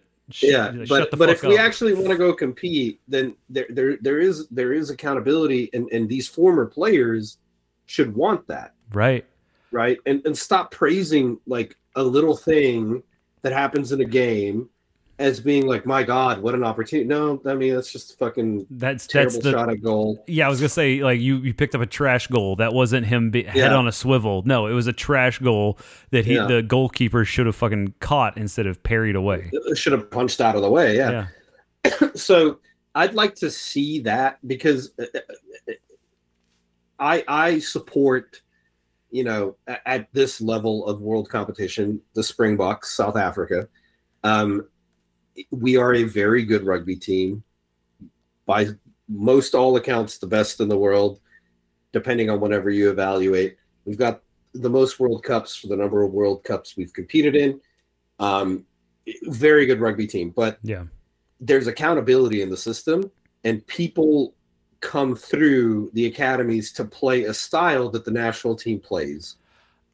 And if that isn't how this system is built, you're never going to have consistent performances. See, that's what's wild, dude. So what like, it dawned on me the other day. We were taking our daughter over to a birthday party in Frisco, and it was at one of those like bounce house, like fucking sites where it's just an old warehouse that they put a bunch of bounce houses in. Anyway, but where it was located is over by Toyota Stadium, which is where FC Dallas plays.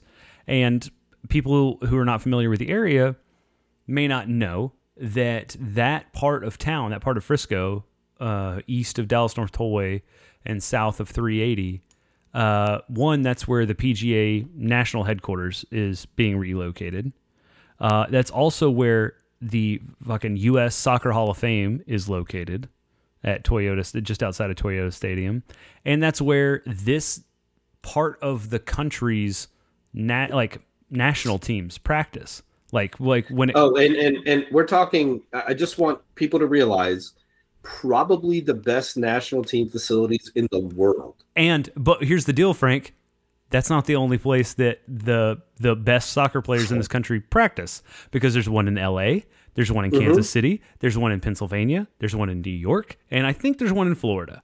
So like, there's one in Miami. Yeah, there's like 5 or 6 locations that the quote unquote best in the world participate. And then you've got a feeder from the ING Academy. You've got feeders from all these different specific UECL, I think is what it's called, or something. The collegiate fucking leagues. No. These are high school teams. That's what I meant. Yeah. The secondary. They're high school AAU team kind of things. Yep. And it's serious shit. Like Christina's cousin plays for the Austin Sting, so we go to these games. Mm-hmm. They're playing good soccer. You know what's wild? I think Jay's nephew plays for some MAX League team here in Dallas. Oh, that's cool. And like, they live in Central Oklahoma, but like, they come down and practice every now and then, and they participate in their own like personal squad, whatever the fuck. But like, that's what I'm getting at. The like U.S. national team, the quote unquote U.S. National Academy, is so like separate from, because I mean, I guess the excuse is because the country is so large that they're going to give the geographic excuse. It's difficult to have like one united academy versus like England. Yeah, you have some of the best leagues, the best teams in the world, like with the best facilities in the world, all operating within a fucking 40-mile like 40-mile radius of London. And like, yeah, I get it. Like, that makes everything geographically easy to deal with. The English national team training ground it's in North England somewhere. It's legitimately remote. Like, it'd be like building it in Nebraska. But that's the team, like, that's the national team training ground. Like, that's where the 100%. Best of the best. But I'm talking the academies. Like, when it comes to like, oh, your kid is good at this sport, I'm going to need you to move. That would be like me coming to you and be like, your kid's great at the sport. Move to Pennsylvania so they can continue to play. Like, what the fuck am I going to do in Pennsylvania? Yeah, no, but I think we should back off just a little bit, because the intent is never to have them do that until they're old. Oh, right. So it's like in England, you get selected for under 17, under 18. Now is the time when, it's like, okay, the academy's here. You should be close to the academy. They don't do it at that level. The club stuff is still good, but what they do get, and I think this is the point you're making, is they get club buy-in for a general system. Yeah. Right. Yes. It doesn't have to be the specifics that the national team runs, but you can't have like it'd be like it's run at a professional level. Yeah, you send some fucking Spanish kid to England, and you expect them to come back and play tiki taka. That's not realistic. That's what I was getting ready to say. I have a buddy who was a soccer coach in Carrollton ISD, which is like you look at Carrollton's school district like demographic breakdown. There is literally a section of like Spanish Americans. There's a section of Korean Americans. There's a section of Indian America. It is a fucking melting pot, Carrollton ISD. So he coached soccer at a middle school, and he had like all kids from all over the world playing here. And he had a pretty good soccer team. Well, one of his kids got recruited by Manchester United and was signed to the under 13 squad or whatever the fuck they did. They moved his family to fucking England so he could participate in the academy there.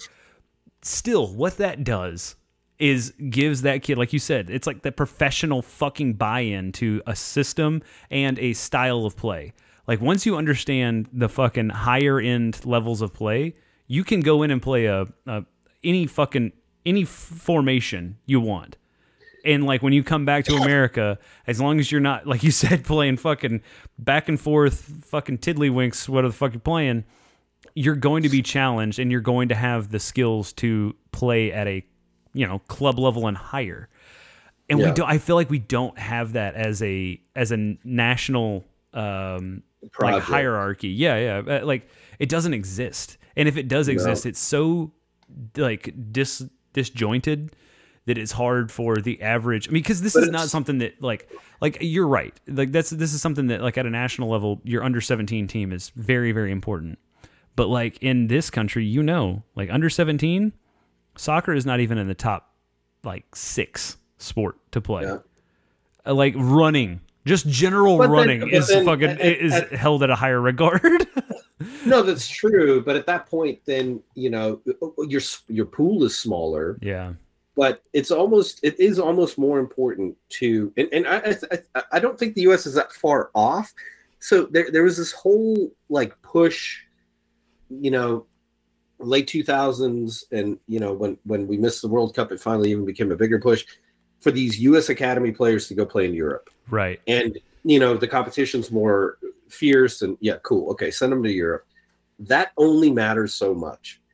There is a serious lack of, again, I call it a system. You can call it tactics, whatever, but there's got to be a national blueprint for how America plays soccer. And everybody knows how Germany plays. Yep. Everybody knows the Dutch play organized chaos. And, it is fucking chaos. Yeah, and I mean, the Dutch go over the top and whatever. The Germans just brute force everything. Yep. The English kind of switch to whatever style they think at the time fits their team best, but it never works. Spain triangulates their way down the fucking pitch. Spain has played the same style for 30 years.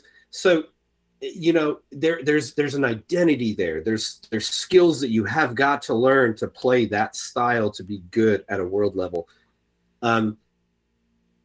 We don't have that, and we need it because you cannot step to that next level of talent curation and talent development if you don't know that our left back or, our center back or, our central defensive midfielder or whatever needs to do this. And that's it. And if they're really good at that, we are going to be great. Yep. We constantly try to fit a puzzle together that's like, 3/4 of a Lego set, and then we give Berhalter these like, broken pieces. And we're like, how about you just figure out how to fit this into the castle?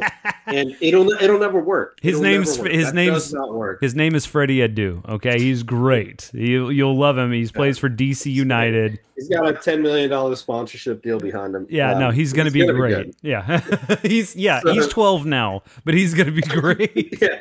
So to me, that's the most glaring thing when you watch, like even Spain, this World Cup, as frustrating as it was to see them lose, I know they're young. Yeah. But you could see what's happening. You could see when these kids grow up, if they just get that next step of advancement, that team is going to be unstoppable. Yeah, it's like watching any other sport where the talent is there and the talent is present, but the structure is there. But in what capacity can we say that about the U.S. team outside of the defense? You can't. And honestly, defense, the defense that the U.S. showed was based on pure physicality and like will. 100%. But that's where U.S. that could be an identity. And right? If that is, then let's build around it and build a tactic around that. Because I agree, like Japan, their identity is around the fucking the gusto that happens. They just know how to counter like the 15 minutes at the worst possible time. They fucking attack. Which today we're recording this on December 7th. I just want to bring up that it is a day that will live in infamy, a day that Japan attacked. Surprise attack. Yeah, let's just call it the fucking Pearl Harbor approach. Yeah, the Pearl Harbor approach. So, I think that's the most glaring thing that I've learned from this World Cup is the countries that have systems can systems. I'll say proven systems. Proven systems can consistently perform, and that's actually, quite frankly, it's part of Belgium's problem. They don't have a proven system. They just have a fucking chaos. So what I'd like to see is if we do re-sign Greg as the U.S. coach, I need some vision to a system that can be taught. And yes, I understand this isn't something that's going to help us in 2024 or 26 or whatever. This is something that's going to build to probably 35. We're going to reap the benefits of this structure much later, but we have learned it now. We have learned that you cannot put a U.S. team out there with, a set of broken dolls and expect it to become, essentially a fairy tale. Yeah. It's never going to work, but we know we have the talent. So now it's how do we get the talent to understand the system that we're playing, or how do we build the system around the talent and make sure that we identify the appropriate talent in the academies buy into the system that the national team is playing, like all that stuff. If we can get that aligned, the U.S. national team can go places. If we do not get it aligned, we will never do anything. You feel the same way about U.S. men's national team as I feel about Oklahoma State football and under Coach Gundy, because under Coach Gundy, where we have the fucking mullet system of fuck it, who cares, swing passes, we are going to consistently find ourselves in the Guaranteed Rate Bowl playing on December 27th against the fucking Wisconsin Badgers every goddamn year until we hold that motherfucker accountable. Mm-hmm. I like dead ass. 100%. Like you can't. You can bring in every fucking offensive coordinator you want, but until Gundy stops calling swing passes on 3rd and 14, you can get fucked. You can get fucked, and we will enjoy our fucking cut rate bowl game every single season. Until he understands that it's okay to cut bait on a quarterback. Yep. Because the transfer portal is there. And here's the deal. It's not like he hasn't done that before. He absolutely did that under Bobby Reed. He's rug pulled a couple quarterbacks. Yeah. I don't know, man. I don't understand why Spencer Sanders got the amount of runway. Do you think Spencer Sanders was? I think Spencer Sanders, to me, is the worst quarterback Gundy has put out there, and that's saying something. Do you? Yeah, because Bobby Reed played. Do you think that Spencer Sanders was also fucking the mom of the Stillwater High School quarterback? And you think there was like a situation there where he Gundy was like, she's pretty happy. I can't stop this. I don't want to fuck this up. I don't know, man. But now we have Cale Gundy next year. Oh, can't fucking wait. Left-handed quarterbacks always do great in a fucking run and gun West Coast style. Unless we go get someone. Hopefully we can get someone in the transfer portal. Hey, maybe the Colorado quarterback will fucking come over. Here's the deal. We'd be so lucky. It has been a long time since I've heard a coach's speech.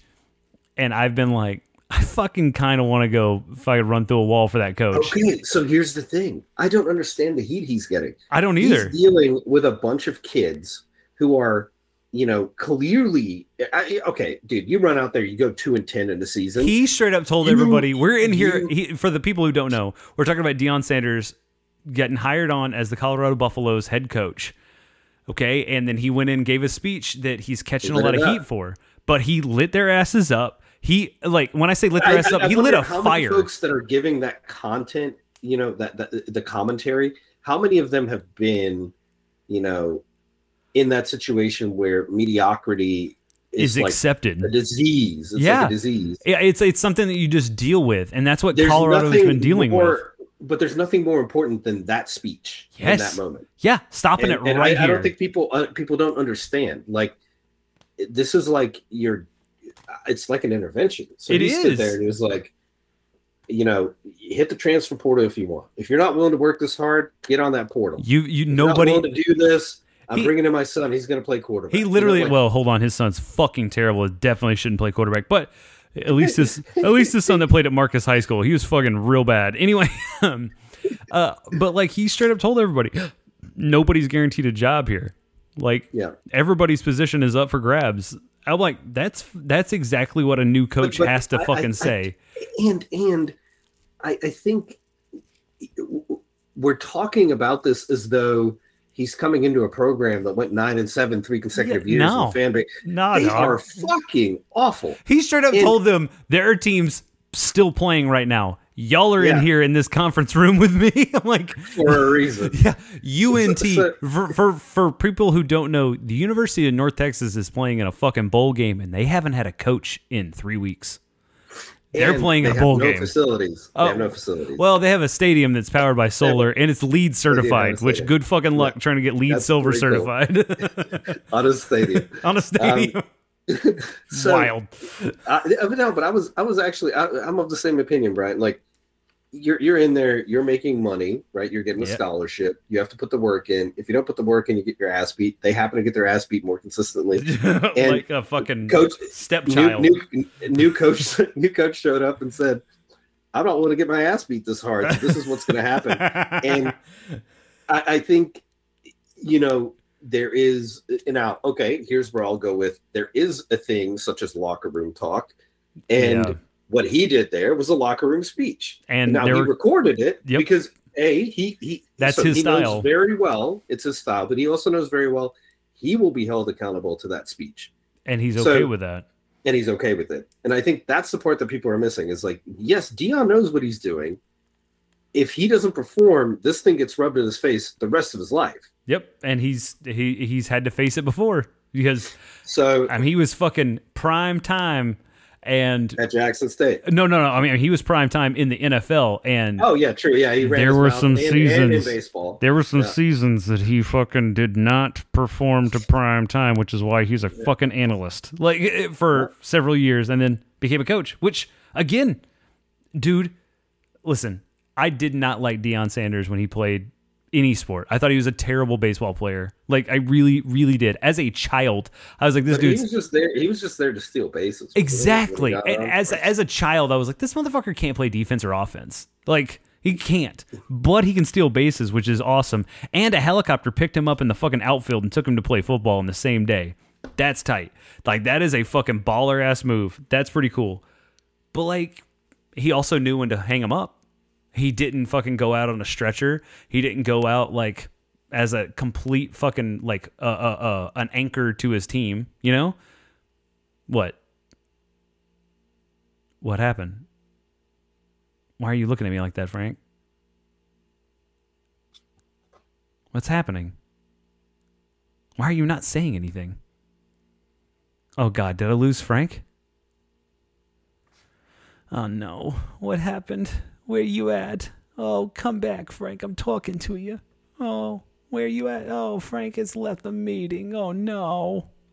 Okay, you were looking at me weird. I thought you were criticizing what I was saying about Neon Deion going out on. No. Okay. I think it'll be interesting to see how he does because I would like to imagine that folks that are at that level of football want that challenge. Absolutely. And I think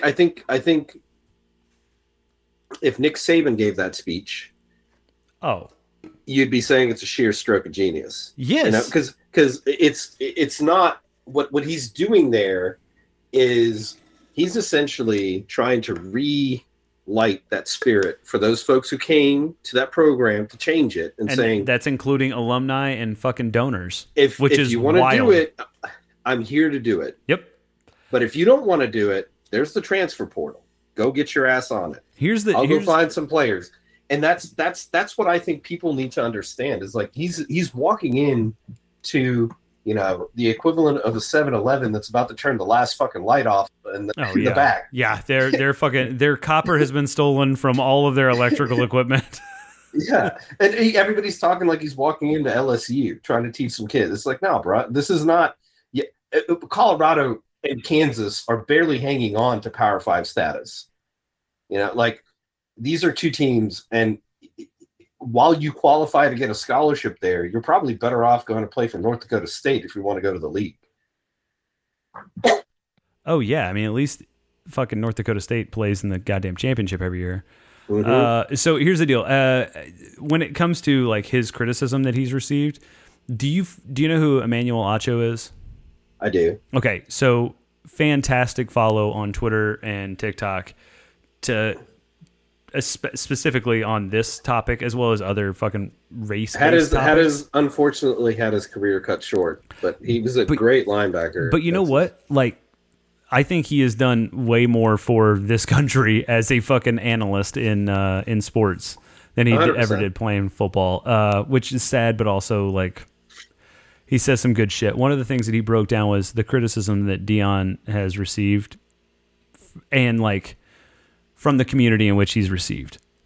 Like, people are pissed that Deion made that speech. People are more pissed that Deion is leaving a historically black college as a head coach.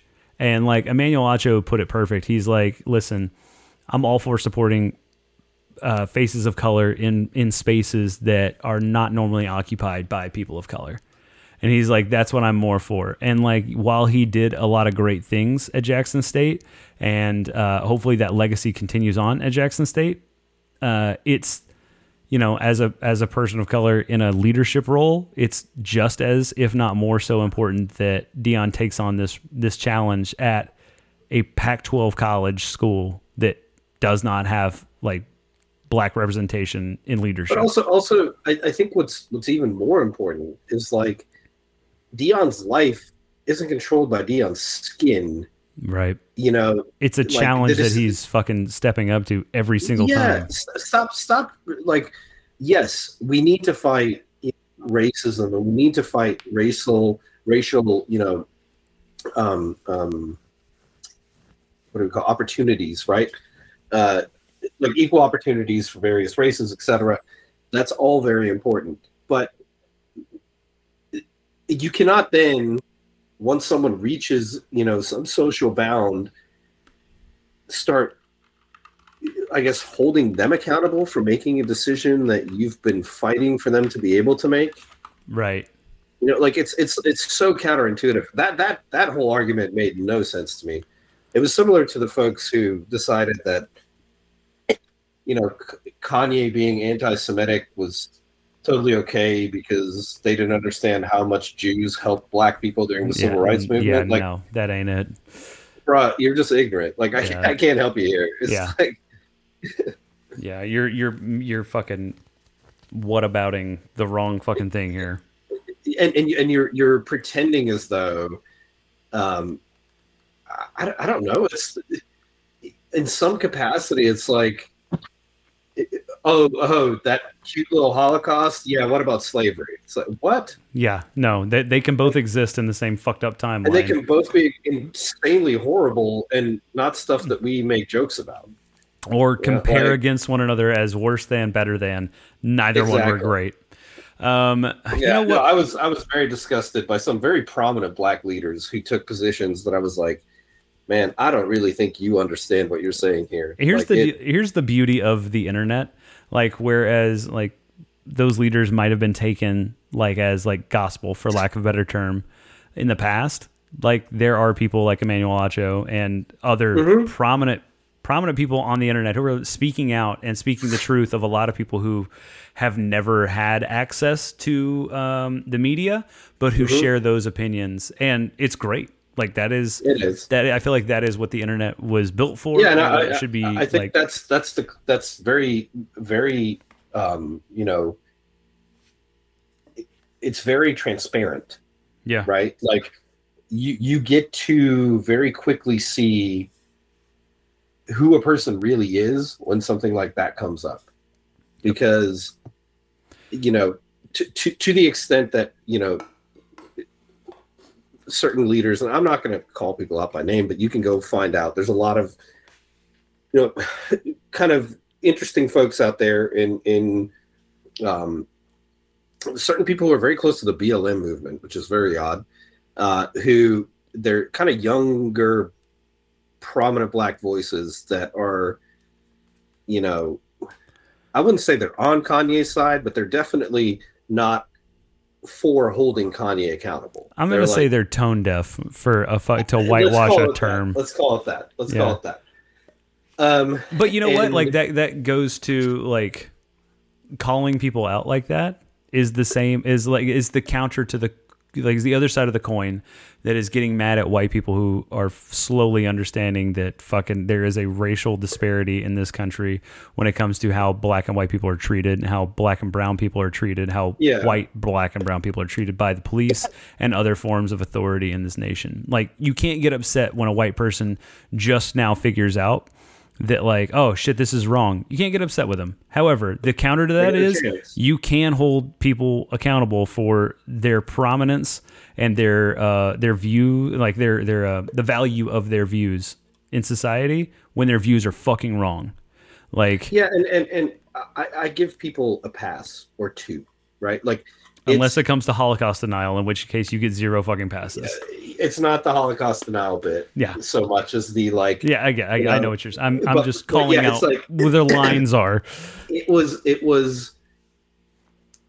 the amount of folks who would go to the mat for the argument, and it's like, dude, the hill that they'll die on. Yeah, you just got an entire list of shit to go read. How about you shut up for a minute, go read it, and then figure out if your opinion's still valid. You don't have to die on this hill, like literally taking bullets in the back, because it's just pertinently an incorrect opinion. Yeah. Right? Cancel culture is not a movement so much as it's a fucking accountability to what you're fucking saying and what your beliefs are. You have every fucking opportunity. I think the thing that's so prominent about this is the number of these folks that were so instantaneously canceling. Yeah. And now they're having to face the fact that they might be wrong about something. And they're unwilling. They just bend what they've been saying a little bit. It's like, well, I didn't say Jews don't support us. I just said the prominent Jews didn't support us. And then they're like, well, nah. Here's that rabbi, here's that rabbi, here's this rabbi. This person actually led the entire AIPAC. And they're like, oh. And then they'll just be like, yeah, but I mean, what about if it's just College Dropout? College Dropout was great. 4 prominent Jews supporting us. I was like, oh man, come on now. I mean, here's and then someone actually brought up what finally made this one person shut up was someone brought up the fact that there was a large contingent of Jews, Hasidic Jews in the South, that started registering black voters. That's how fucking Jim Crow laws came to end. Was thanks to Jewish people from the North coming to the South. The person never responded. So it's, I don't know, like we're all imperfect, and I give people the opportunity, but you can be imperfect and then learn, or you can be imperfect and be a dick. And if you're Emmanuel Acho, he's imperfect and he's willing to learn. And then some of these other prominent leaders, they're imperfect and they're assholes about it. And quite frankly, it's no different than Tucker Carlson at that point. And it just frustrates the shit out of me. And yeah, unfortunately, this Kanye thing, the Kyrie thing, brought a lot of those people to light, and they have promptly been blocked as just a waste of anybody's time, in my opinion. Are you okay? Just grifters grifting is what they are. Grifters be grifting. Are you okay if I play the outro music, Frank? Yeah, let's do it. Okay. So I just want to say this as my final wrap up to this. The same people who are Elon diehard stans and like crypto bros, anybody who is like anti-popular opinion for the sake of being anti-popular opinion, I hope you enjoy telling your coworkers how Die Hard is a Christmas movie, because you're all the same fucks. That is a hill that you can die on alone. Eat a fucking bullet. I don't give a shit, okay? For Brian here in North Texas, be sure to follow us on our fucking social media pages, you dickheads. And look forward to us posting another wonderful podcast within the next week or 6. Who knows? For Brian here in North Texas, I'm out. For Frank in far South Dallas, appreciate y'all listening. Definitely, to Brian's point, just stop giving those people airtime. Like, they're no different than the punk rock folks that you met in the hallway during high school that were like nauseatingly annoying, contrarian assholes. That's same really people. Fun. Yep. And being contrarian is a skill. These people don't have it, right? So good point. Holding a different opinion and making an argument for it is a skill. Holding a different opinion and not being able to, pivot around the discussion and realize when you're wrong makes you an asshole. So, it's the subtlety of how that discussion goes. And unfortunately, a lot of people failed that, entire, I don't know, what do you call it, paradigm test over this anti-Semitic, shit that Kyrie Irving and Kanye West did, which is unfortunate. But in any case, I'm out. Beer.